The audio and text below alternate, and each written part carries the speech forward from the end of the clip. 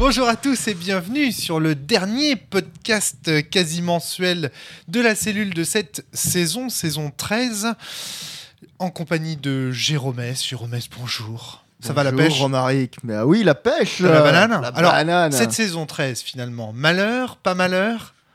Moi, tu sais, j'ai surtout peur du 4. J'ai surtout peur du 4. C'est asiatique, plutôt, je crois. Mon côté weeb.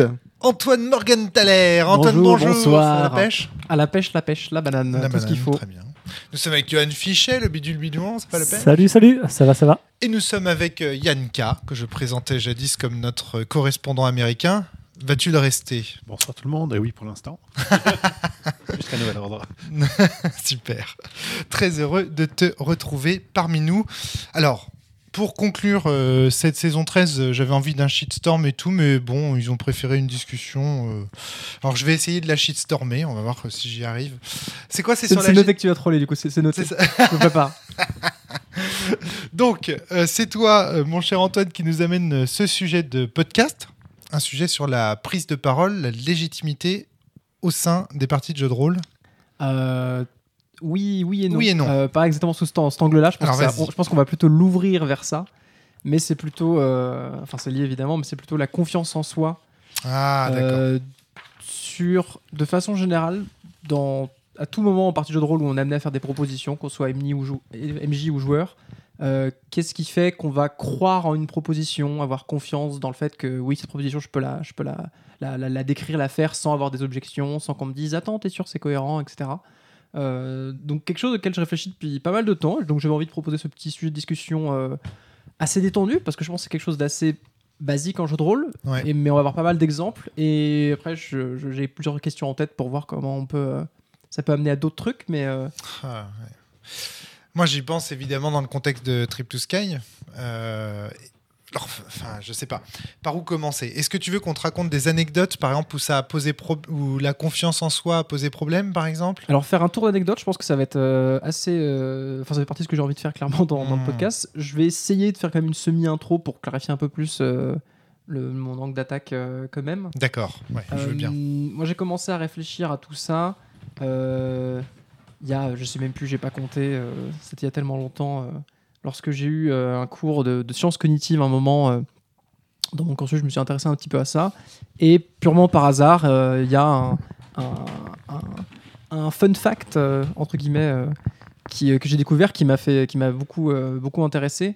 C'était, pour résumer, avec des années de recul et la mémoire défaillante, mais globalement, Antoine. C'est censé être fiable, ce que je vais vous dire.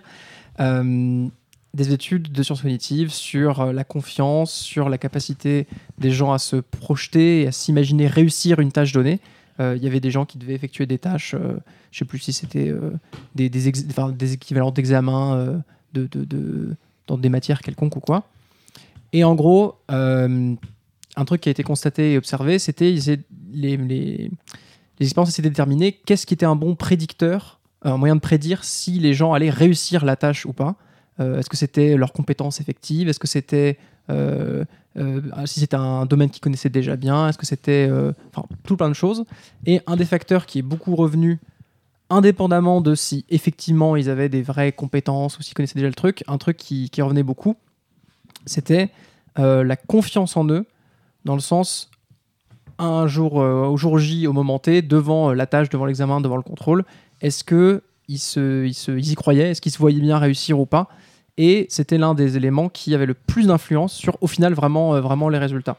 Le fait qu'ils se disaient « je peux le faire, ça me semble faisable, ça me semble jouable, etc. » Jérôme, vas-y, je t'en prie. Alors, moi déjà, là tel que tu le présentes, j'avoue que ça me donne un a priori un peu bizarre, parce que ça me fait penser à tous ces livres de motivation pour entrepreneurs.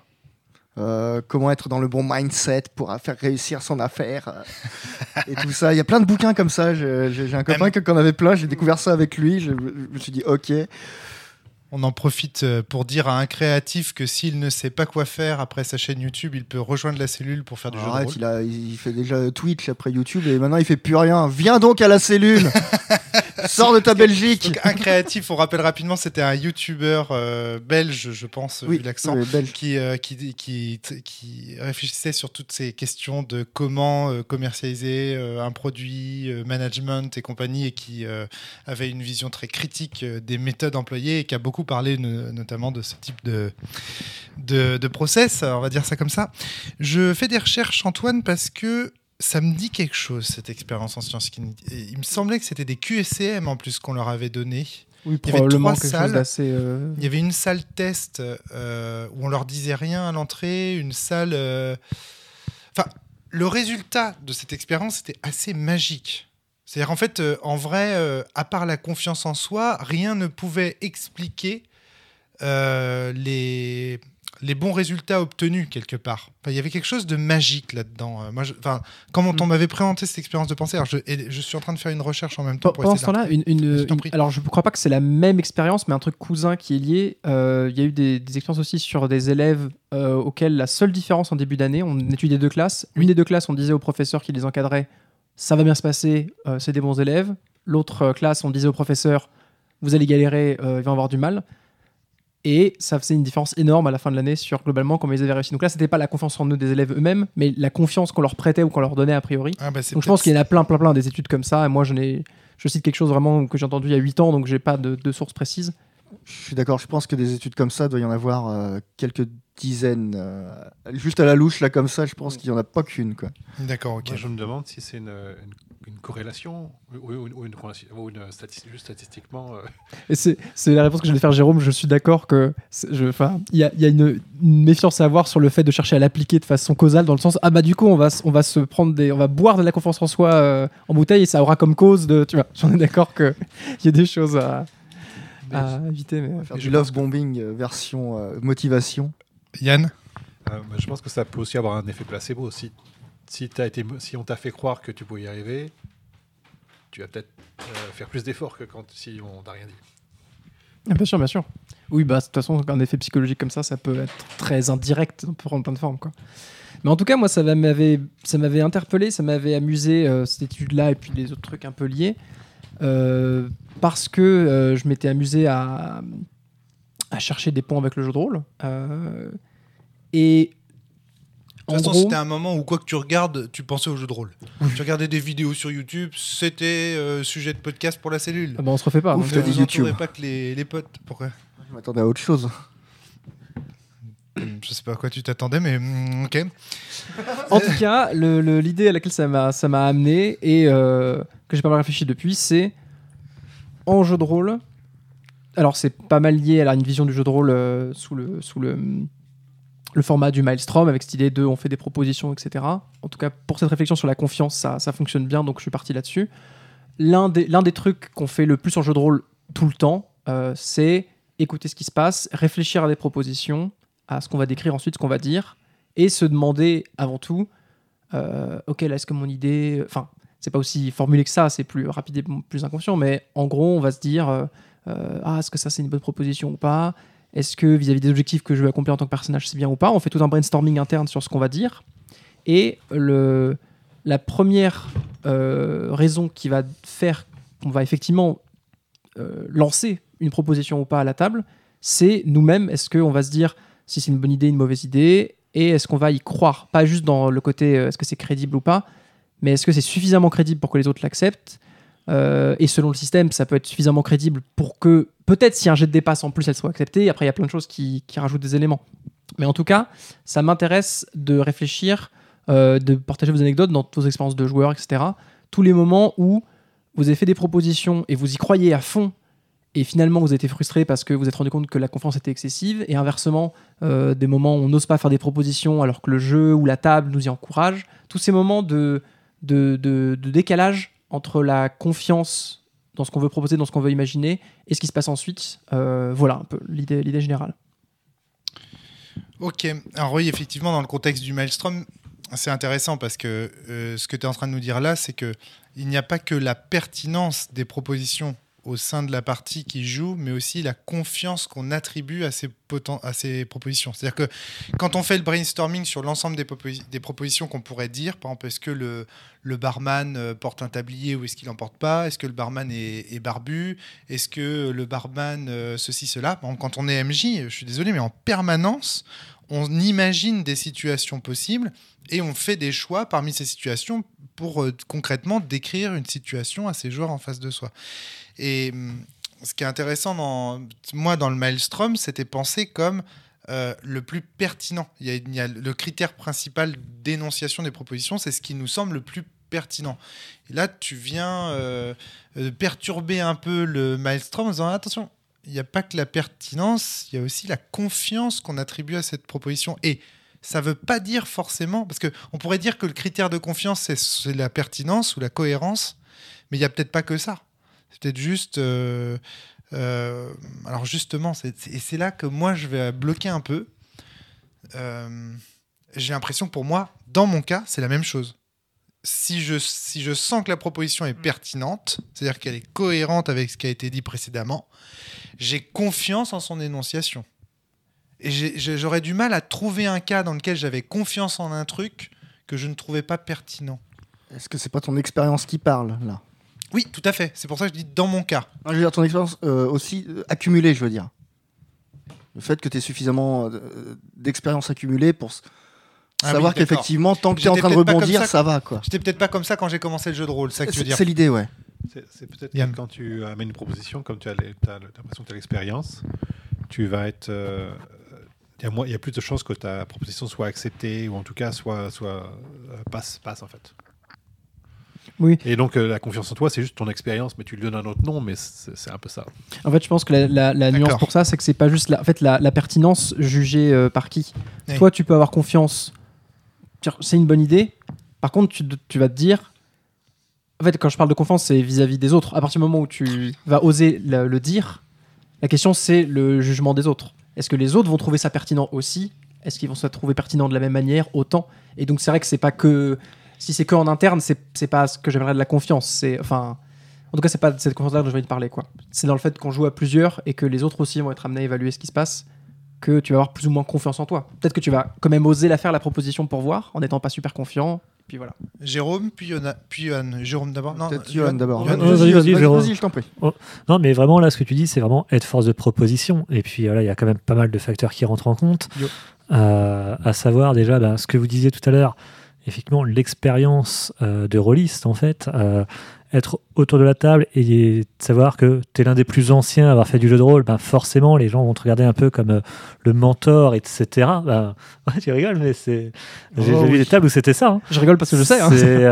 Non, mais... il y avait des choix où c'était extrêmement bateau, mais parce que le gars avait l'expérience. Parfois, tu es jugé parce que c'est toi qui as le plus d'expérience. T'es pas forcément le plus confiant en soi. Enfin, t'as pas forcément. Et puis là, je pensais justement à Trip to Sky, tout simplement, où entre un joueur ou une joueuse qui va dire, écoutez, je prends la lanterne et je l'éclate sur la tête du mec, histoire de pouvoir passer. Et une personne, du coup, est-ce qu'il y a une lanterne qui est là? Ouais. Du coup, je prends la lanterne. Et puis, est-ce que du coup, je peux lui taper dessus? Du coup,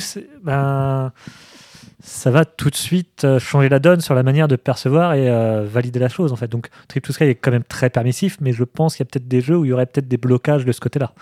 Antoine. C'est un très bon exemple parce que je pense que justement, les jeux qui permettent un peu de mode auteur, comme Trip to Sky, ou qui ouvrent les responsabilités de narration, c'est souvent des choses intimidantes pour des joueurs débutants. Et du coup, le fait d'oser, entre guillemets, prendre le pas, prendre plus de place, plus de pouvoir sur la narration, ça demande un gain de confiance, etc. Donc c'est ce genre d'enjeux-là en fait qui sont à discuter. Du coup, moi, ce qui m'intéresse, c'est de réfléchir un petit peu à comment les jeux peuvent aider les joueurs à gagner confiance.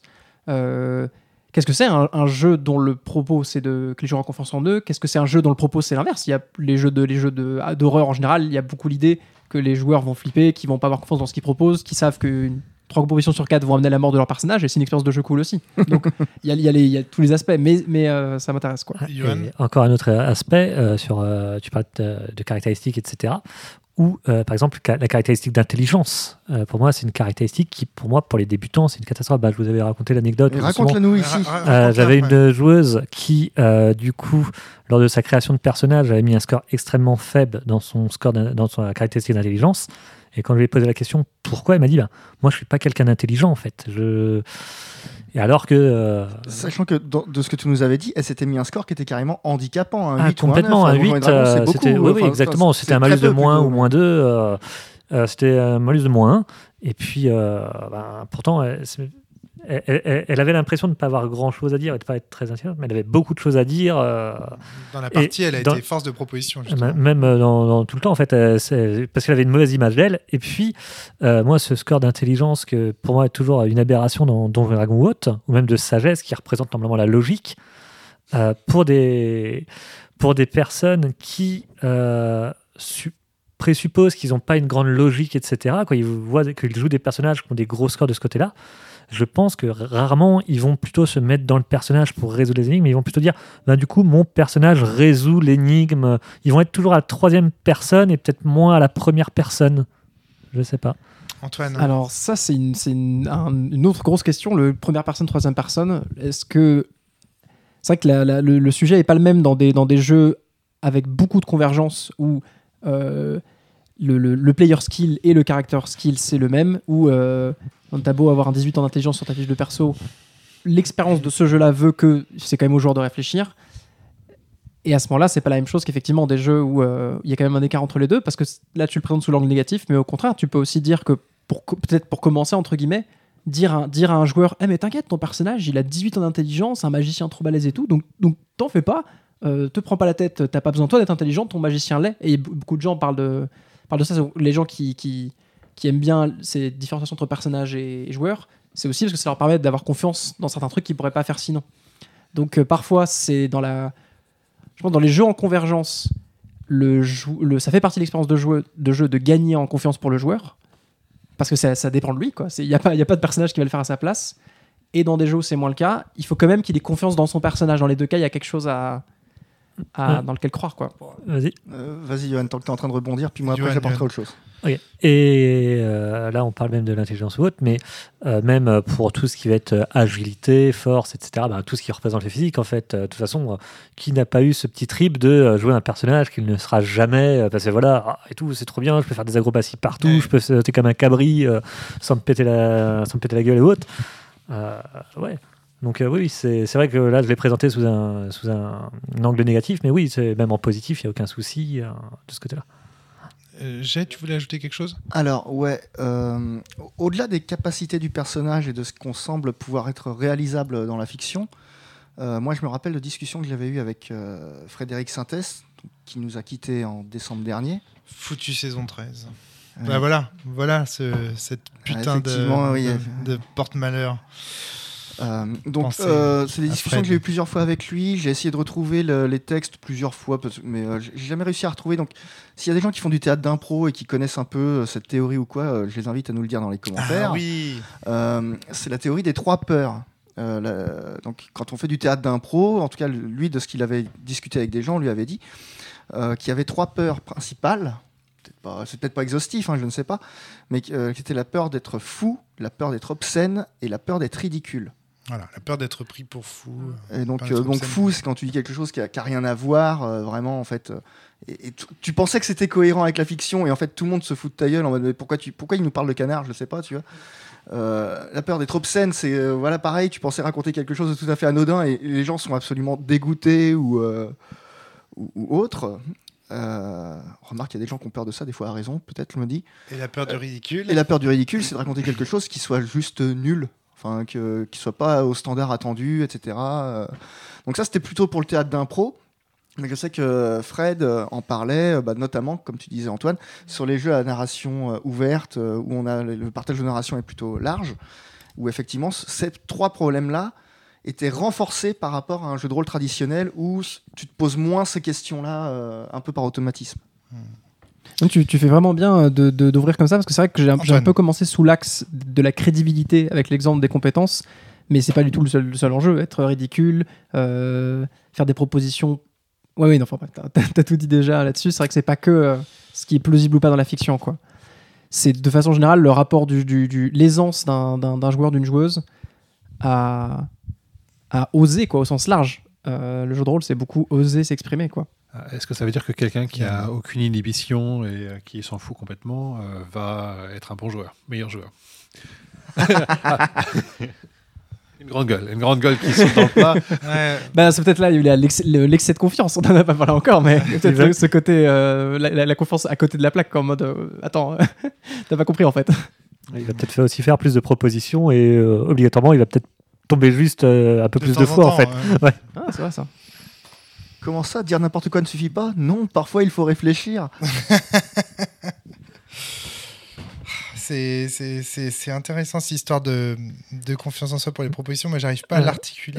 D'ailleurs, j'ai une petite question à Vas-y, tout le monde autour de la table concernant la confiance en soi. Est-ce que vous voyez une différence avec vos joueuses si elles ont déjà masterisé une partie en étant justement derrière l'écran et du coup dans une position où quand on est MJ sur un jeu de rôle traditionnel, on est force de proposition symboliquement, etc. Mais du coup, ça force en fait un peu plus à s'exprimer, à du coup, quand il y a des silences, à devoir prendre la parole pour combler.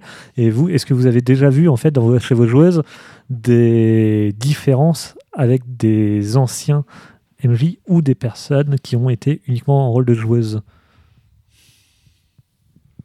Antoine? Bah alors oui, mais pas forcément de façon tranchée, nette en fait. C'est-à-dire que je pensais à plein de personnes. Il n'y a pas un avant et un après. Ouais. Yoann. En fait, je pense que dans la culture rôliste, on se représente beaucoup le rôle du MJ comme un avant et un après. Il y a ceux qui sont MJ, ceux qui le sont presque pas, ceux qui le sont pas. Les personnes qui appréhendent leur première partie. Absolument. En tant que La fameuse. J'ai fait ma première partie. Ouais. Et ça s'est mal passé. Ou bien, mais enfin, C'est ça. les gens en parlent dans les clubs, c'est fou. Le premier mijotage, c'est vraiment un moment rituel assez majeur. Et c'est vrai que du coup, peut-être que je pense que des gens qui ont eu un premier mijotage qui s'est à peu près bien passé, en fait, c'est un super exemple parce que du coup, de fait, en termes d'expérience, par rapport à avant d'avoir mené une partie pour la première fois, la personne a un peu plus d'expérience. Mais comme c'est symboliquement quelque chose de fort et de poussé, de s'être dit ah finalement ça va, j'ai pu le faire, etc. J'y croyais pas trop, machin, c'est passé. Je pense effectivement qu'on peut voir des bons de confiance de personnes après entre guillemets juste une seule partie de MJ, quoi. Yann? Je crois que ça peut avoir un autre effet, c'est que quand tu fais le MJ, tu dois interpréter plein de personnages à la fois, jongler avec tout ça, la charge mentale, réagir. Donc en fait, quand tu reviens joueur, tu te rends compte que c'est pas si compliqué de prendre la main ou de tordre la narration dans ton sens ou de faire des propositions parce que tu sais que c'est ce que le MJ fait, mais tu vas peut-être te rendre compte que les joueurs ont le droit de le faire aussi.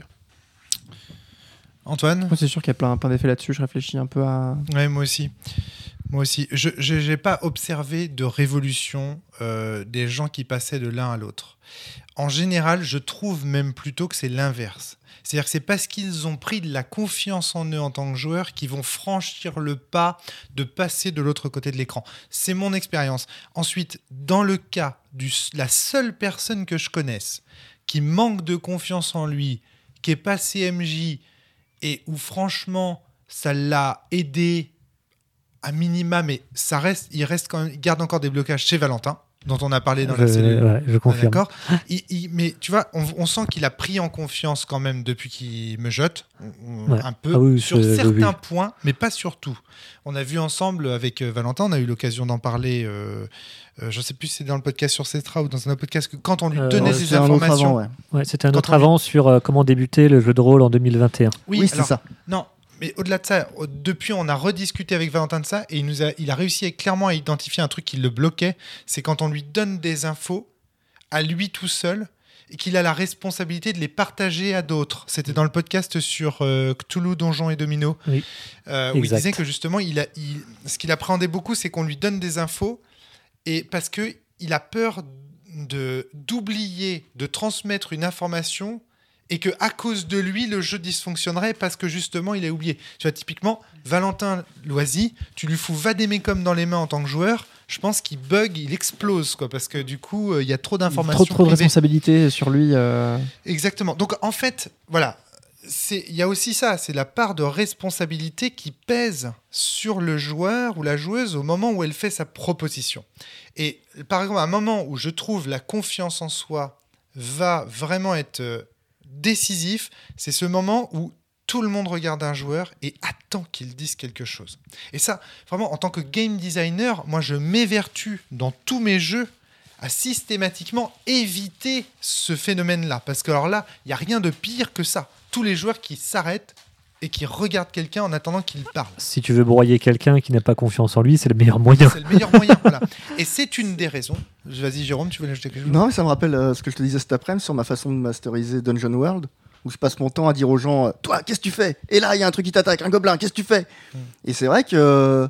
Est-ce que ça dilue la responsabilité du coup ? Parce que comme tu passes ton temps à le dire, quelque part, tu passes ton temps aussi à diluer la responsabilité.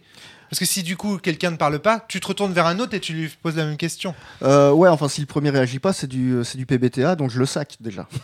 D'accord, ok. Donc, non, mais enfin, ce que je veux dire, c'est que, ouais, effectivement, je vois que c'est intimidant. Moi, après, je joue pas mal avec des gens que je connais, donc ça va à peu près entre nous, mais... Yann. Pour revenir sur la position du joueur MJ et des PBTA, il y a une des techniques qui est souvent utilisée qui est les questions chargées posées aux joueurs. Là, il y a une situation, quelque chose se passe, le maître du jeu, au lieu de choisir la conséquence ou de demander au joueur qui a fait l'action sa conséquence, il regarde les autres joueurs, il fait ok, il s'est cassé la gueule dans le bar, qui le remarque et le type à qui on pointe le micro, il est là, il fait. Des fois, ils sont comme un animal sur la route dans les phares, ils ont peur, ils savent pas quoi faire, ils sont perdus, ils sont surpris, et aussi ils sont pas forcément légitimes dans le sens où ils savaient pas que ça allait qu'on allait leur poser des questions. Oui, mais il y a quelque chose de fun là-dedans. Donc quelque part, le fait de caricaturer justement cette position désamorce la situation de gêne, parce que c'est pour ça que je te disais, Jérôme, tout de suite, que quand tu ne cesses de poser la question, et toi, qu'est-ce que tu fais, hein, qu'est-ce que tu fais, et toi, là, Non, et là tu décomposes trop, je ne dis pas qu'est-ce que tu fais, je dis qu'est-ce que tu fais. Je pense que le côté très frénétique des PBTA change pas mal la donne parce que, en fait, ce que tu décrivais, Romaric, c'est plutôt quelque chose dans lequel. Il y a des jeux dans lesquels. Enfin, le pire cas de figure, entre guillemets, c'est le cas de figure de. Joueur numéro 3, sache-le, là, il finit son tour, après, ce sera à toi. Donc prépare-toi, il faudra que tu dises quelque chose, sinon il se passera rien. Ouais. Donc t'anticipes, t'attends, c'est pas par surprise en mode hop, t'y vas et on y va, tu vois. La pression monte gentiment. La pression monte gentiment, puis c'est à toi, vas-y. Et c'est pas, si tu réponds pas, ton perso se fait blesser, il y a un souci ou quoi, c'est la fiction est bloquée. Ouais. Parce que là, on est en mode auteur, il faut que tu cadres une scène, il faut que tu racontes un truc, vas-y, quoi. Ouais. Donc, il y a tout un crénelage En fait, c'est le niveau de responsabilité et de blocage sur la partie. Oui. Plus tu ritualises, plus tu intensifies cette chaîne. Et c'est pourquoi, dans la base de Trip to Sky, pour revenir à Trip to Sky, mais je comprends pourquoi ce jeu va être au centre de cette discussion, parce que c'est justement un jeu là-dessus, sur la confiance en soi et sur le fait de prendre les dés, de prendre la parole. Tu sais que j'ai réalisé mercredi dernier, enfin il y a moins d'une semaine, que c'était un jeu sur la confiance en soi, où j'ai fait, ah oui, en fait c'est tellement évident que... Ah oui, vraiment. Mais oui, enfin au sens, je le savais déjà, mais attends, le jeu c'est sur la foi, c'était dit explicitement. Oui. La foi c'est quoi ? C'est la confiance. Mais voilà, mais il m'a fallu tout ça pour. D'accord, ok. On y reviendra. Mais du coup, tout va bien. On y reviendra. Je m'en étais pas rendu compte. Mais là, c'est vrai. Mais tellement pas. Ouais, les gars. Les mécaniques en transparaissent pourtant. C'est le fait d'avoir en fait la poule de proposition au milieu et que. Attention à ton micro, Johan, parce que comme tu parles très. Ah, ok. Enfin, juste un peu de t'éloigner, voilà. Ah, ok. Le fait. Sa grosse voix. C'est un viril. Oui, non, mais c'est vrai qu'il a une voix puissante, Johan. Le fait que en fait, le pool de propositions à faire pour la scène en cours est au milieu du plateau, en fait. Grosso modo, c'est celui qui arrive à les choper, en fait. Donc, mais oui, après, la confiance en soi peut être un peu pondérée par la bienveillance autour de la table. Donc, on voit que, par exemple, qu'il y a une personne qui est un peu plus en retrait, donc on va le laisser d'abord, on va laisser un petit temps pour qu'il puisse oser faire sa proposition et prendre les dés. Ouais. Mais sinon, si tout le monde est à peu près, on va dire, à confiance égale autour de la table, c'est moi j'ai plus confiance que toi là sur le même instant, je prends les dés, quoi. Mais ce qui est rigolo dans Trip to Sky, c'est que plus vite tu as confiance en toi, plus vite tu prends les dés, plus vite tu les redonnes aux autres. Exactement. Et donc en un sens, tu vois, ça pose pas de problème que quelqu'un à un moment donné même puisse, pour avoir une scène à lui particulière, truster tous les dés, faire sa grosse action, et après éventuellement même il laissera peut-être la parole aux autres parce qu'il sera épuisé. Parce que qui dit prendre tous les dés dit aussi prendre toutes les responsabilités et prendre potentiellement toutes les conséquences. Donc ça s'associe là-dessus. Alors, moi, généralement, j'aime bien citer Nicolas Sarkozy. Vous savez que je suis un sarkozyste de la première heure, hein, n'est-ce pas? Je suis un grand fan de Il était une fois la vie. Et non, mais il a cette phrase, il dit, en politique, il faut prendre. Et ça m'avait marqué, ce truc. Non, mais si, ça m'a marqué, ce truc. Trump non, mais tu aussi a rigoles. dit ça, mais il parlait pas de oublié politique. ça. Qui ça? Qui disait ça Trump. Trump aussi dit ça. Mais il ne parlait pas de politique. Oh non. Non, mais en fait, moi, cette phrase m'avait fasciné parce que je me suis dit, qu'est-ce qu'il dit là? Il dit, bah voilà, il faut juste, en fait, faut pas attendre qu'on te donne. Faut pas attendre qu'on te donne la parole. Il faut la prendre. Il faut pas attendre qu'on te donne des responsabilités. Il faut les prendre. Il faut pas attendre qu'on te donne les dés. Il faut les prendre. Il faut pas attendre. Et en fait, c'est ça, Trip to Sky. C'est le moment où tu dis, ok, là, je prends les choses en main. Je prends. Je prends des décisions, je prends. Le verbe prendre, en fait, me marque là-dedans énormément. Pardon. Moi, c'est marrant parce que sur Trip to Sky, ce côté il faut prendre, c'est ce qui les a paralysés. Ils n'osaient pas passer le dé aux autres. Enfin, passer leur tour pour laisser les autres y aller. Ils se sentaient obligés de se dire il faut au moins que j'en prenne un, il faut que je trouve un truc. Résultat, ça traînait, ça rendait le truc poussif. Ça allait mieux après, mais voilà quoi. Yann.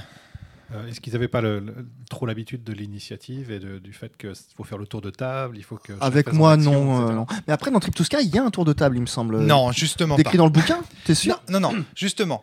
Qu'est-ce qu'il dit le livre par rapport à ça? Il dit, pour paraphraser, pour commencer, faites des tours de table, pourquoi pas, pour découvrir le temps de vous roder et tout. Pas fou. Mais très vite laissez tomber les tours de table. Ah non. Le livre te dit justement, ne faites pas ça. Ouais. C'est-à-dire, il t'explique texto tout ce qu'on vient de se dire là autour de cette table. C'est-à-dire, il dit, sinon ça ritualise la parole et ça fait stresser, ça crée de l'angoisse aux joueurs. Texto. Le livre est très clair là-dessus. Ouais, tu vois, Donc il dit, mieux au relire départ, ça. éventuellement, pour montrer la mécanique, faites ça, mais très vite, ça doit être abandonné. Très, très vite. Sinon, ça devient problématique. Le tour de table est problématique dans Trip to Sky. Si tu l'imposes, il est problématique. Et du coup, ça explique peut-être certains de mes problèmes. Et surtout, c'est intéressant par rapport à ce que tu disais, Yann, comme il y a des habitudes de joueurs là-dessus, c'est pas juste qu'il faut, il faut pas juste l'éviter, il faut activement le fuir, le déconstruire, parce que par habitude, par facilité, parce que c'est pratique, les gens vont avoir tendance à le faire, et même dans une campagne Trip to Sky qui est en place depuis longtemps, parfois en tant qu'MJ, tu te dis, mais attendez, vous êtes en train de faire un tour de table, stop, arrêtez quoi. T'es obligé d'être vigilant là-dessus. Et là, moi, j'ai pas mal de parties. J'ai même une campagne entière sur un jeu qui n'a aucun système d'initiative, où mes joueurs étaient tellement habitués à des systèmes à la Pathfinder et compagnie que, invariablement, tu avais toujours, dans certains moments, des tours de table qui se faisaient où, ouais, mais la dernière fois, dans le combat, là, dernier tour, c'est moi qui avais joué avant et tout. Ben non, en fait, là, c'est vraiment un truc dynamique, etc. Il n'y a pas d'initiative, ni rien. C'est juste que, bah voilà, tu as fait des coups très rapides, etc. Donc, obligatoirement, c'est normal que ça va revenir plus rapidement vers toi et que ça va mettre un côté. Mais les joueurs avaient tellement cette habitude de l'initiative qu'effectivement, comme tu disais, avec eux, il faut vraiment réussir à la déconstruire parce que c'est ancré chez eux comme étant une mécanique extrêmement indissociable du jeu de rôle, en fait, au même titre que de lancer des dés pour les dégâts. Et c'est pour ça qu'on parlait tout à l'heure d'expérience, d'habitude, etc. Mais tout se remet à zéro très vite. À partir du moment où tu joues à un système vraiment différent de ce dont tu as l'habitude. Et à ce moment-là, des joueurs qui avaient la confiance, l'habitude, qui savaient quand proposer, quoi proposer, etc., vont être déstabilisés. Et j'ai beaucoup réfléchi à ces sujets-là avec Trip to Sky, parce que j'ai vu des joueurs et des joueuses qui font du jeu de rôle depuis des plombs, depuis plus longtemps que moi, qui du coup, pour la première fois depuis longtemps, étaient un peu moins confiants, devaient retrouver leur marque, devaient recomprendre, réappréhender quelque chose. Et en fait, l'apprentissage d'un jeu, c'est pas que... En fait, l'apprentissage mécanique d'un jeu, selon les complexités, il peut se faire assez vite. Il faut continuer à se l'approprier, il faut le pratiquer pour l'intégrer.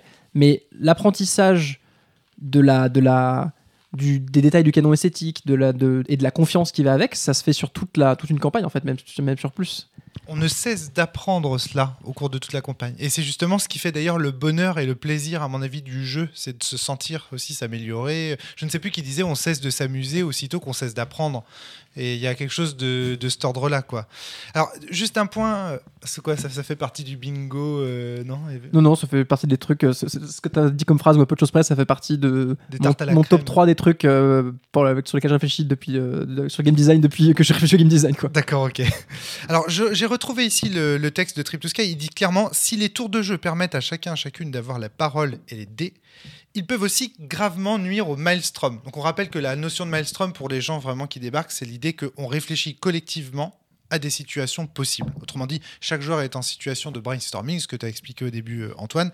Et comme tout le monde est dans la même situation de brainstorming, on appelle ça un méga brainstorming ou un maelstrom pour faire simple. Car à son tour, dit le livre, pendant que le joueur cherche ce qu'il va dire, les autres attendent et il risque de s'ennuyer. Et en plus, et c'est là sans doute le point principal, le joueur qui cherche ces mots peut légitimement se sentir scruté, se sentir jugé. Il sent qu'on est en train d'attendre qu'il trouve quelque chose d'intéressant à dire. Et ça, on va y revenir, parce qu'à mon avis, c'est l'élément essentiel. Ouais. Il n'y a pas que la confiance en soi. Il y a aussi...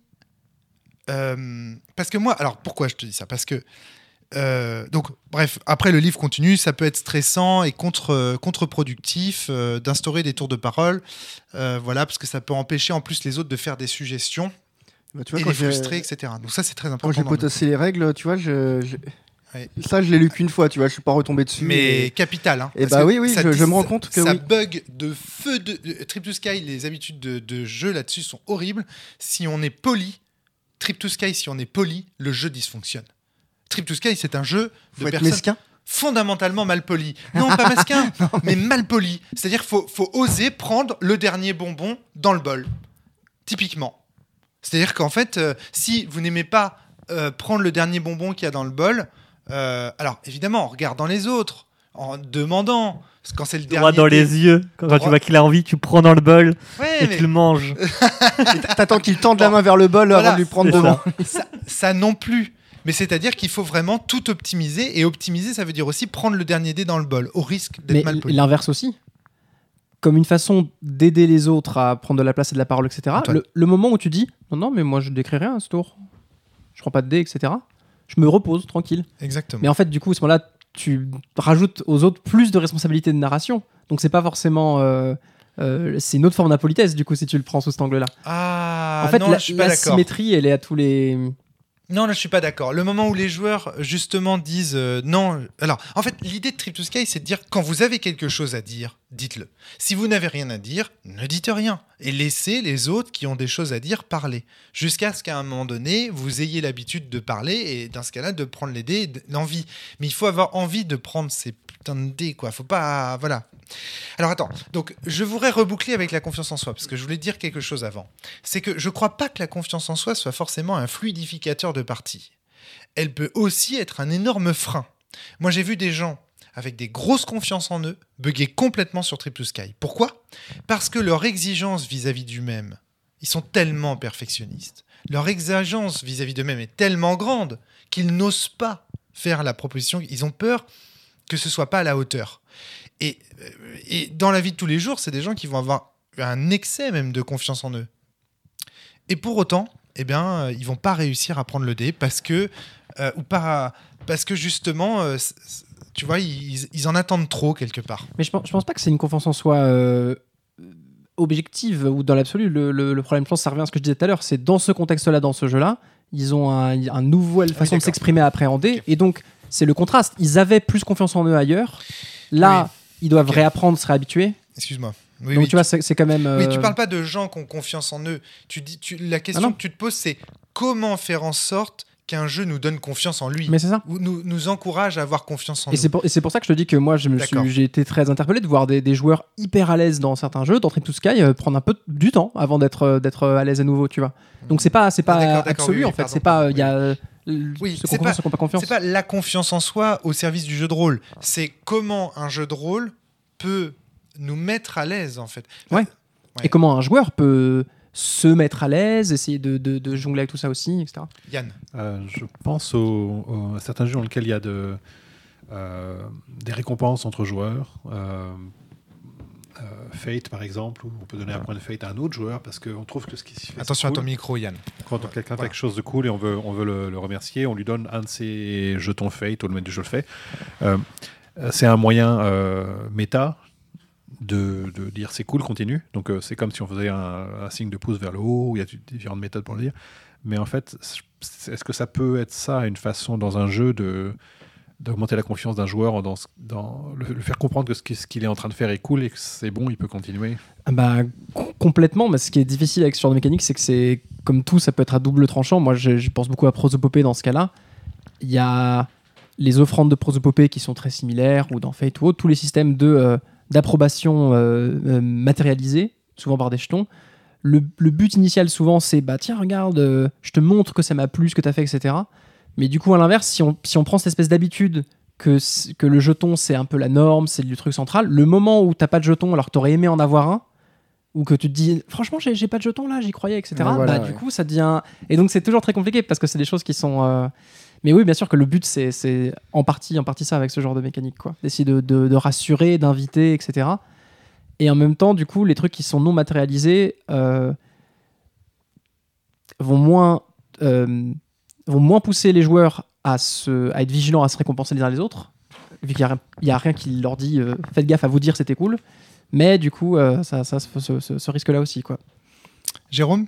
Ouais, parce que c'est vrai que des fois, ça peut être assez terrible, hein, les jeux comme ça à don de pierre. dés ou de... Alors, a fortiori, quand ce sont des ressources qu'on se donne, et pas forcément simplement des approbations. Tu parlais, Yann, du pouce vers le haut. Un pouce vers le haut, ça coûte rien, c'est plutôt cool, comme faire le cœur avec les doigts ou je sais pas quoi. À partir du moment où c'est des ressources qui te permettent réellement d'agir dans le jeu, et que, en fait, là, c'est l'inverse. Je parlais des peurs d'être fou, machin, d'être ridicule ou quoi. Et là, c'est l'inverse. En fait, t'as une confiance, tu te dis, là, ce que je raconte, c'est cool, et t'es pas du tout validé. Ah oui. Et là, le retour de bâton peut être assez... C'est terrible, ouais. Tu te dis, là, j'aurais mérité un jeton quand même, ouais. Et surtout qu'à fortiori, quand c'est des jetons qui donc servent aux mécaniques de résolution, etc., donc en plus de t'être un peu donné pour faire ta description, que tu pensais ça allait le faire et tout, non seulement t'as pas le jeton, mais en plus, du coup, ça te prive de pouvoir d'action pour la suite, quoi. D'accord, ouais. Oui. Oui, donc t'es sanctionné. Et donc tu te dis, mince, c'est-à-dire que si je voulais faire quelque chose d'encore plus cool par la suite, je vais pas le faire déjà parce que j'ai pas eu le jeton qui me permettrait de le faire, mais en plus, vraisemblablement, je devrais pas le faire parce que c'était pas si cool que ça. Donc là, ce que vous nous dites tous les deux, en réponse à ce que proposait Yanka tout à l'heure, c'est que finalement, les systèmes de récompense objective de la confiance en soi, ou je sais pas, comment dire, matérialiser quelque part, c'est pas forcément non plus une bonne solution, en tout cas que c'est pas la panacée, on va dire. Alors de fait, c'est ce qu'on a dit, mais je pense que c'est important de nuancer. En fait, c'est plutôt que tous les systèmes peuvent être à double tranchant. Je reviens aux caractères compétences parce que c'est un peu le truc initial. Si on prend un système freeform, quasi aucune règle, juste on raconte, etc., versus caractère compétence un peu classique. Tu peux te dire que dans un système freeform de base, les joueurs n'ont pas forcément d'accroche, de trucs avec lesquels faire des propositions. Ils vont dire mais mon personnage il sait faire quoi, etc. Et tu peux le décrire, tu peux avoir sur ta fiche des mots-clés, mais si tu n'as pas de système qui l'ancre dans le système, etc., dans les règles, tu peux te dire que c'est pas suffisant. Les caractères compétences, il y a un aspect très positif et ce qui, je pense, a fait beaucoup de succès du système à la base, c'est que ça clarifie beaucoup ce que les joueurs peuvent faire ou pas. Le joueur il est là, ok, en athlétisme j'ai tant, en magie j'ai tant, etc. Et ça leur donne des idées de propositions pour commencer. Ils vont pas chercher des propositions parmi 800 milliards, ils vont se dire, bon, j'ai athlétisme c'est mon plus élevé, je vais commencer par réfléchir à un truc là-dedans. Ou éventuellement la deuxième. Et donc ça réduit un peu le truc. Mais tout comme les jetons matérialisés peuvent avoir le double tranchant, là aussi en fait, si jamais t'as doute, moi j'ai un anecdote personnelle parce que c'est un des moments où j'ai commencé à me dire que les compétences parfois c'était relou. Quand, à Donjons et Dragons par exemple, tu te dis, allez, je vais m'amuser un petit peu, je vais prendre le Goliath comme personnage. avec l'athlétisme à fond, la force à fond. Je vais maximiser l'athlétisme. Je vais faire, je sais plus qui de vous deux, Yann et Johan le disaient tout à l'heure, un personnage qui peut sauter partout, etc. T'as, au niveau 1, t'as 12 en athlétisme. Tu es Usain Bolt / je ne sais qui, et t'es un Goliath, tu fais 2m20, etc. Donc t'as tout fait pour ça, juste pour t'amuser. Et derrière, avec la façon dont le système fonctionne, malgré ça, du coup là t'as raté ton jet de dés, donc t'as le magicien à côté qui monte le mur, toi pas. Et du coup là, le magicien il s'appelle David ou pas? peut-être du coup. Mais du coup, c'est là où du coup je dis ça pour nuancer aussi. Le problème c'est pas l'approbation matérielle en soi. Tous les systèmes peuvent échouer ou pas à ce qu'ils veulent essayer de faire, quoi. Très bien. Mais du coup, il y a pas de bonne ou de mauvaise solution, quoi. Il y en a des meilleures que d'autres. Oui, mais dans ton sujet, la manière dont tu amenais ton sujet, c'était un petit peu, est-ce qu'il existe des méthodes, des remèdes qui permettraient de fluidifier les jeux de ce point de vue, tu vois, c'est ça. Johan puis Jérôme. Johan, tu voulais réagir? Je rebondis sur ce que tu disais, Antoine, concernant le fait que tes caractéristiques puissent te donner des idées pour être force de proposition, etc.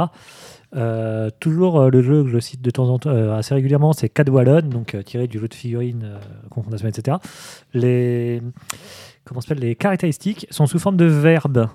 Donc c'est détecter un piège, ça va être courir, ça va être, mais vraiment sous forme de verbe, et tout est sous forme de verbe. Donc en fait, tu as juste à lire, en fait, tu as fait pour savoir ce qu'il est capable de faire, avec le travers que si tu n'as pas de point dans le verbe qui va bien, effectivement, tu peux peut-être justement désamorcer un piège, mais tu vas pas être capable de désamorcer une serrure, en fait. Quelque part, implicitement, là où t'as pas de point, tu peux pas le faire du coup. C'est ça. Alors que, pourquoi pas, après tout. Ouais. Mais par contre, c'est... efficace. Enfin, c'est très... C'est très parlant. Donc voilà, ça met vraiment très vite en confiance des nouvelles personnes. En tout cas, moi, c'est ce que j'ai vu quand je l'ai masterisé un petit peu, ce jeu. Des personnes qui n'ont jamais touché un jeu de rôle de leur vie ont... les verbes étaient très simples, les verbes sont très simples, donc ça permet en fait d'éviter ce côté Excel et un peu cryptique de certaines feuilles de perso. Donc ça les mettait en confiance, mais très vite en fait, on se rend compte qu'à vouloir trop guider, en fait, dès que c'est pas clairement explicite au niveau des actions, en fait les joueurs ils ne font rien parce que là, de toute façon on peut pas le faire. Ah, donc oui, là, la confiance est complètement désamorcée par le fait que, de toute façon, je peux pas. Yann voulait réagir, puis Jérôme. Pour revenir sur les systèmes caractères compétences ou les jeux où on va faire un jet de dés, je connais des joueurs qui refusent de faire un jet de dés tant qu'ils n'ont pas 100% de chance de réussir. Pas mal. Ils sont là, non, alors, non, je vais pas conduire, lui il va conduire parce qu'il a 5% de plus que moi je conduis pas. Il fait, oui, vous êtes en train d'optimiser à mort, en fait. Et à l'inverse, moi, en tant que joueur, je suis plutôt, j'ai 5%, on tente. On y va, si ça casse, c'est parfait, ça fait de l'histoire. Mais je pense que quand les gens veulent réussir à tout prix, ils vont optimiser, en fait, ils vont essayer de... Jérôme. Je sais pas, là je vais balancer ça comme ça me vient, ça se trouve c'est... Enfin voilà, tel que la réflexion me vient. Là mine de rien vous parlez peu de systèmes mais beaucoup de règles, c'est-à-dire de règles écrites, de caractères compétences, de qu'est-ce que mon personnage est bon pour faire ou pas. Et à l'inverse, dans le système, donc je rappelle la définition forgienne du système, c'est très très large, c'est comment est-ce qu'on s'est mis d'accord, est-ce qu'il y a des principes à notre partie de ce soir. Et je pense justement au PBTA, au jeu Apocalypse et tout, de Vincent Baker et tout ça, dans lesquels il y a des principes du MJ. Joue tes PNJ comme ça, sois fan des personnages de tes joueurs, et pas de tes PNJ. Je voulais en parler parce que ta règle de Jojo Bizarre Aventure, où tout le monde est cool. Dedans, exactement. C'est hyper important. Pour moi, c'est la règle qui rentre dans le sujet du podcast, en fait. Tout le monde est cool. Et voilà. Tu vois, super. Je l'ai envoyé sur mon jeu, cool. Non, mais j'y pensais, je voulais en parler. Je l'avais noté, regarde, c'est entouré. Ok, d'accord. Alors, je vais juste faire le petit marche-pied que j'avais en tête. Je reviens aussi sur le théâtre d'improvisation. J'imagine qu'on doit être intimidé quand on commence au théâtre d'impro, comme n'importe quelle activité. Mais une fois que tu es un peu rodé, tu sais que dans le théâtre d'improvisation, il y a des principes du genre ne jamais dire non, toujours rebondir, etc. Ce qui atténue énormément les peurs dont on parlait. À partir du moment où tu sais que même si ce que tu dis est obscène, ridicule ou fou, en fait, les autres vont rebondir dessus, le retravailler et ce ne sera pas vain, ce ne sera pas nul. Nul et non avenu dans le sens où on va le passer sous la table parce que, oh là, cringe, enfin gênant quoi. Et oui, et c'est vrai que dans JDR, j'avais noté la règle. Quoi que l'on raconte, c'est censé être classe et cool et doit être traité comme tel. Comme tel. Même si on se dit Et je rappelle encore une fois, Frédéric Sintès, décidément très cité dans ce podcast, mais qu'il y avait aussi ce principe de Frédéric Sintès que la coolitude n'est pas dans les propositions. Elle est dans l'œil de celui qui les entend, qui les écoute, qui les regarde. Mais attendez, parce qu'il y a je crois que j'ai pas trop compris là. Vous êtes en train de dire qu'en fait, pour avoir confiance en soi, il faut que les autres nous aident. Ils vont participer, ils vont accompagner. C'est leur regard et c'est le travail d'équipe qui. La confiance en toi n'était pas dans ton cœur depuis le début, elle était dans celle des autres. Je croyais que la confiance, c'était tu prenais, tu te construisais tout seul toi-même en indépendant, machin. Non, c'était pas ça. Non, Elon Musk, je suis désolé. Ben non. Sinon, ce serait pas un maelstrom. Tu vois, sinon, enfin, s'il n'y avait pas effectivement cette dimension collective, si la confiance en soi venait de soi-même, dans tous les trucs de japonais autour de la foi, du cosmos et compagnie, c'est une team.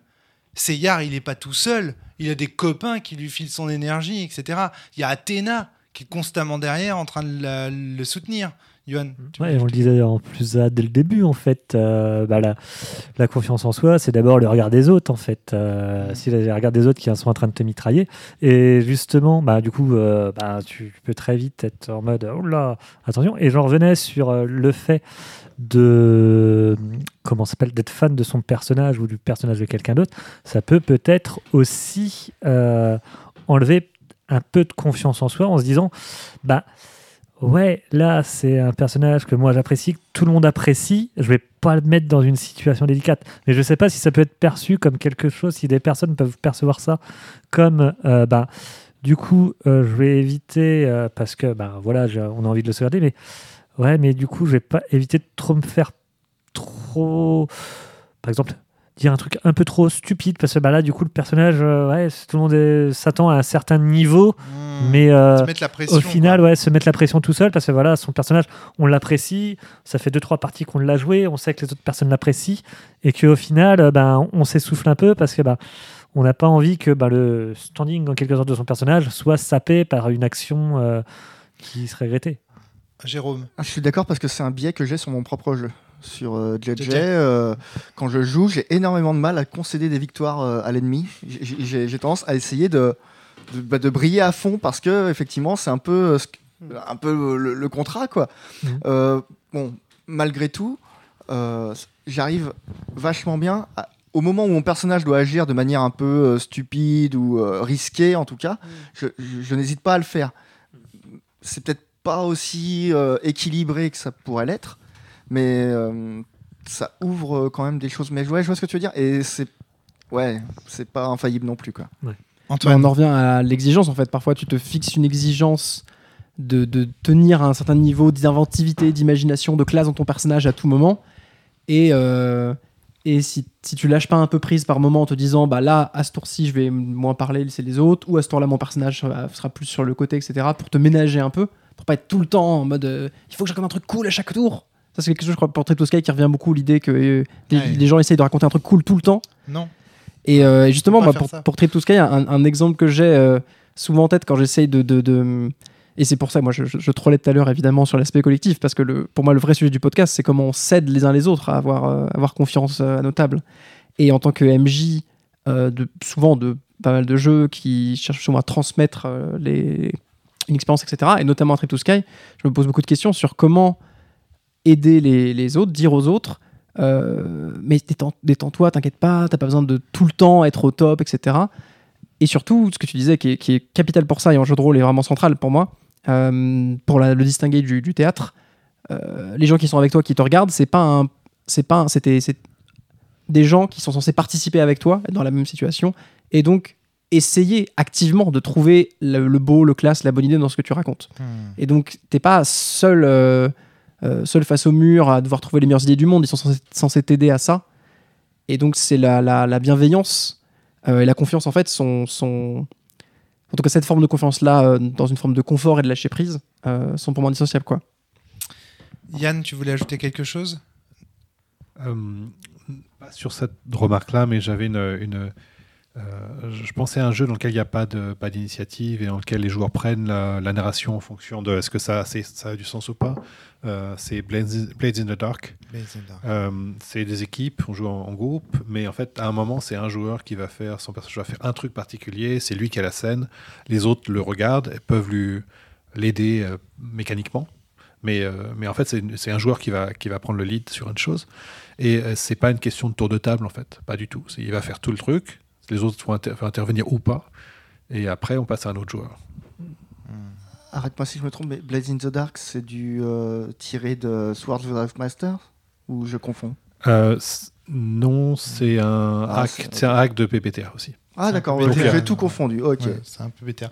Juste pour revenir avec toi, Antoine, sur l'idée que c'est le collectif qui nous prête la force et la confiance en soi. Moi, c'est Gurren Lagann.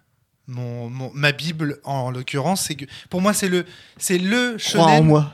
Crois en moi qui croit en toi. Voilà. Mais non, mais Alors, tu rigoles, mais c'est énorme. Je rigole pas parce que j'ai pas vu Gurren Lagann. Mais de fait, cette phrase-là, à peu de choses près, c'est ce que je me retrouve à essayer de dire à mes joueurs de Trip to Sky, en fait. Tout le temps. Oui, tout le temps.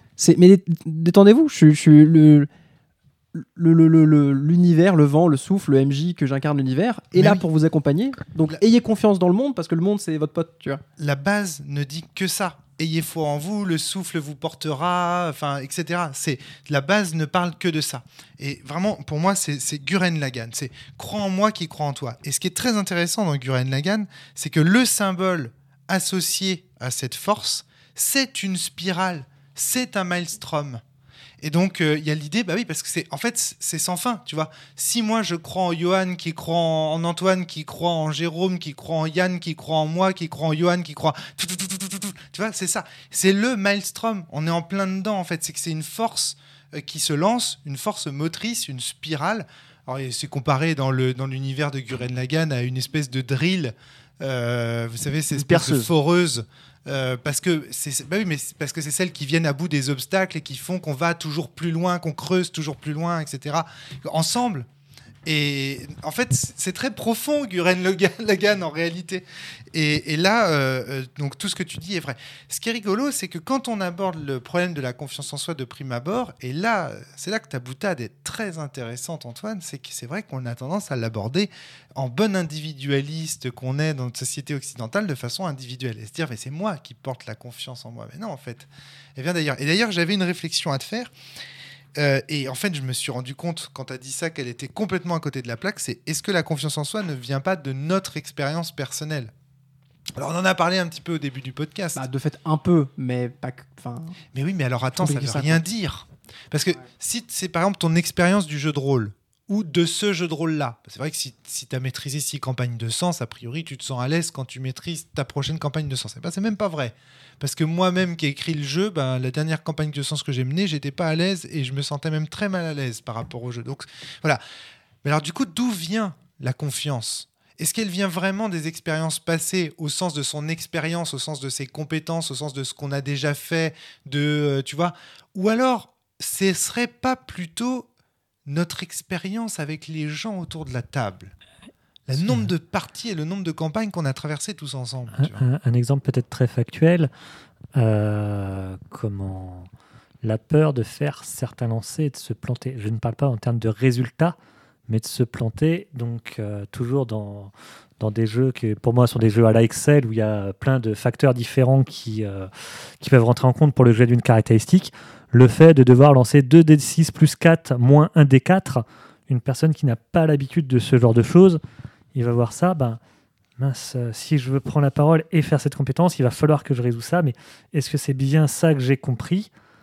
Et puis le mec, il va en fait lancer 3d6 plus 4, et puis oublier le moins quelque chose, et puis il va se rendre compte que en fait, les gens, il va se rendre compte de ce scénario, il va dire, mince, c'est tout, je me suis trompé, ils vont voir, tant pis, c'est pas grave, on fait avec. Et là... Il va se rendre compte que, ouais, mais en fait, du coup, les gens, en fait, je me suis fait tout un monde en me disant, faut vraiment pas que je me trompe, mais en fait, même si je me trompe un petit peu, en fait, tout le monde s'en fout, ça va continuer.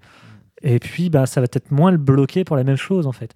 Quel Et dommage. effectivement, là, ce qui est important, c'est pas lui, le fait qu'il se soit bloqué là, mais c'est que tout le monde dit, ouais, mais on s'en fout, en fait. C'est pas c'est ce qui se fait, ça s'est bien passé, voilà, soit t'as raté ton geste, soit t'as raté, pas, soit t'as réussi, mais dans tous les cas, ça s'est fait, on va pas revenir en arrière, puis on va continuer, quoi. Go.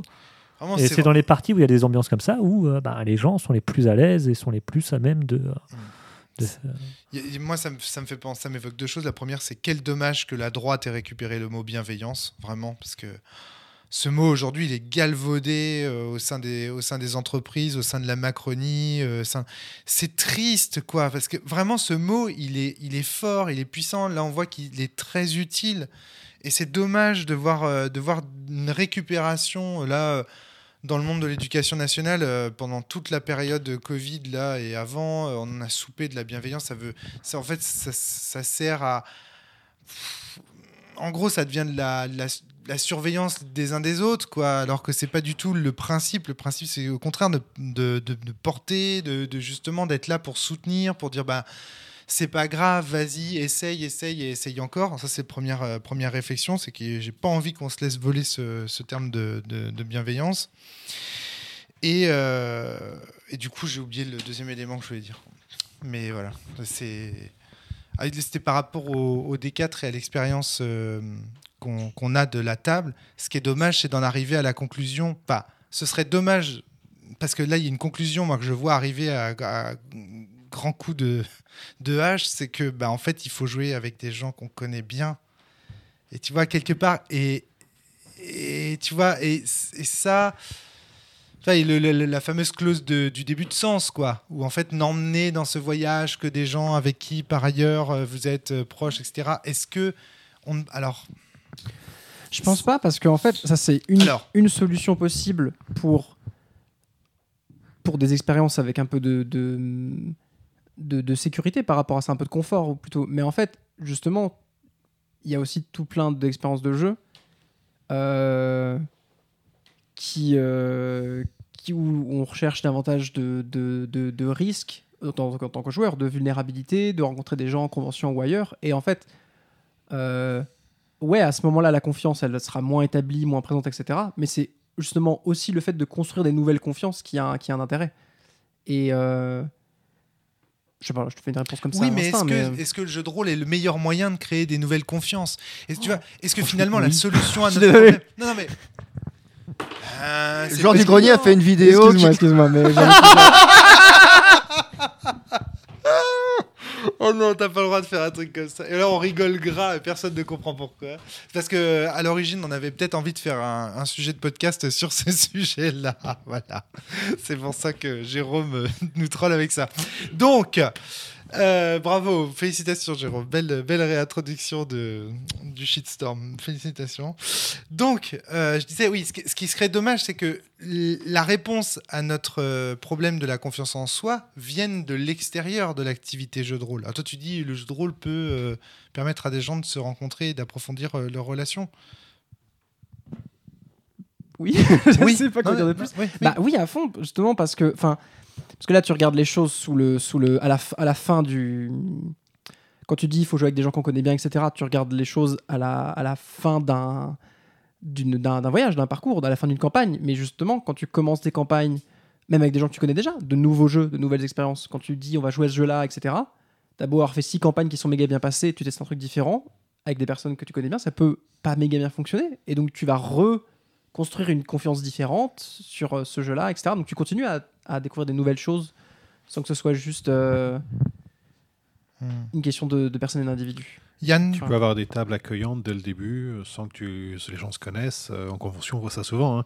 Des choses qui fonctionnent du feu de Dieu parce que tout simplement, tout le monde est bienveillant et à l'aise.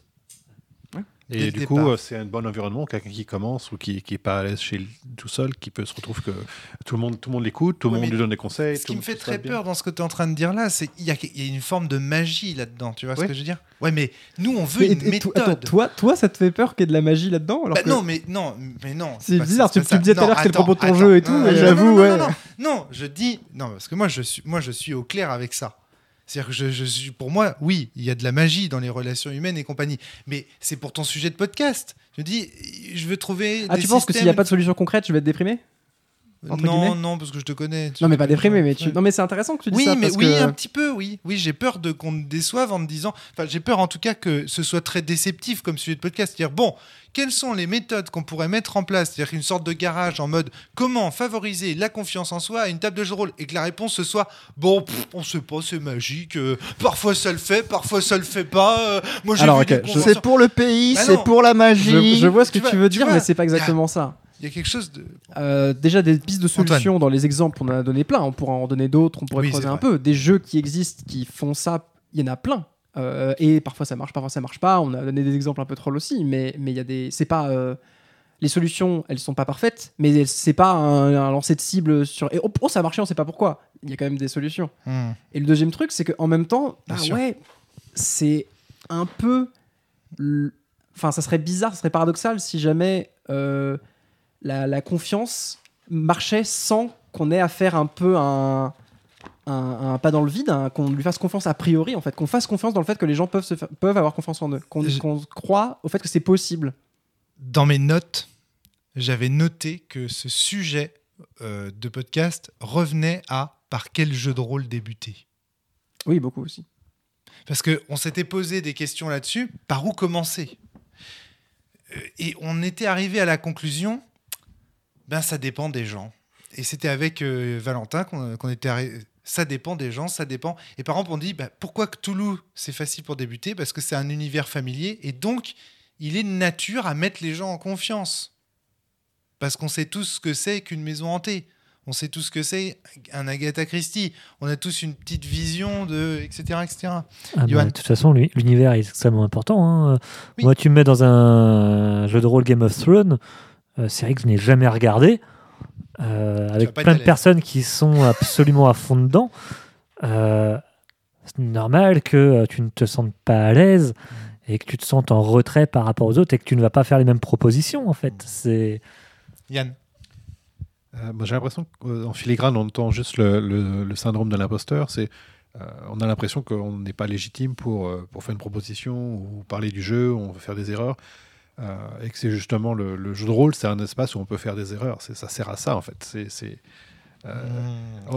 On fait une proposition, on la discute, on l'accepte ou pas, mais c'est ça qu'on a le droit de faire, en fait. Très intéressant. Jérôme. J'aime beaucoup ce que, Ah oui. ce que tu viens de dire. Et ça J'aime me... beaucoup ce que vous dites, monsieur. Non, et ça me rend... Un jeton matérialisé, du coup. Voilà, on te donne de la confiance, de la cosmo-énergie. Non, Jérôme. par contre, moi, ça me rend d'autant plus en colère, ou chafouin, enfin, dites comme vous voulez, je m'en fous, envers les MJ qui considèrent qu'il faut être punitif envers les joueurs pour leur apprendre. Dire, Faut leur mettre des points d'immersion négatifs dans la gueule. oh non, je parle de pire que ça, Romaric. Je te parle de, si tu parles mal aux gardes de la ville, je tue ton personnage. Ouais. Je te colle des gardes niveau 12 dans Atkatla Avec des qui vont te tanks. courser jour et nuit avec les mages de l'ordre. Tu vas passer 3 scénars à fuir et après ton perso sera mort et on reprendra. J'en ai connu des. Eh oui, et c'est fréquent. Mais pareil, le joueur qui parle mal aux autorités de la ville, que sais-je, il y a tellement d'exemples qu'on a pu voir sur.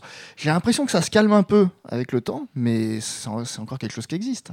Johan. Le premier conseil qu'on m'a donné par un professionnel du jeu de rôle, le premier jour où j'ai acheté un bouquin de jeu de rôle, la version 3 de Donjons et Dragons, j'avais demandé des petits conseils pour comment masteriser, etc. Il m'a dit, les joueurs, au bout de 5 ou 6 scénarios, faut que t'en tues un. Pour éviter de les mettre trop en confiance. Et véridique,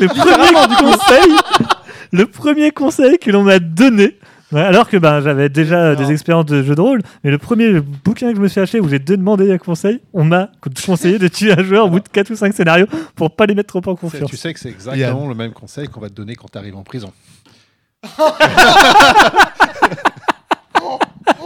c'est génial. C'est génial. Catastrophe. Non, mais... Ah, la catastrophe. Ah, la catastrophe, le conseil. je savais plus ce que je voulais dire. Bravo, Yann. Ok. Non, mais oui, mais. Oh, et ça boucle avec. Enfin bon, avec plein de trucs. Ce que Yann vient de. Alors, moi, je pense que c'est parce que le maître du jeu essaie d'asseoir son autorité dans un système traditionnel où il faut qu'on le respecte. Ouais.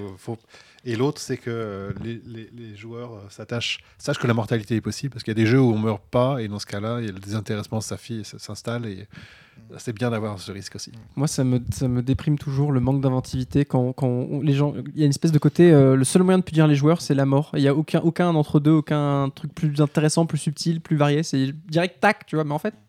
Même dans une logique punitive, alors que la torture, on aurait pu faire plus intéressant, tu vois. T'exagères.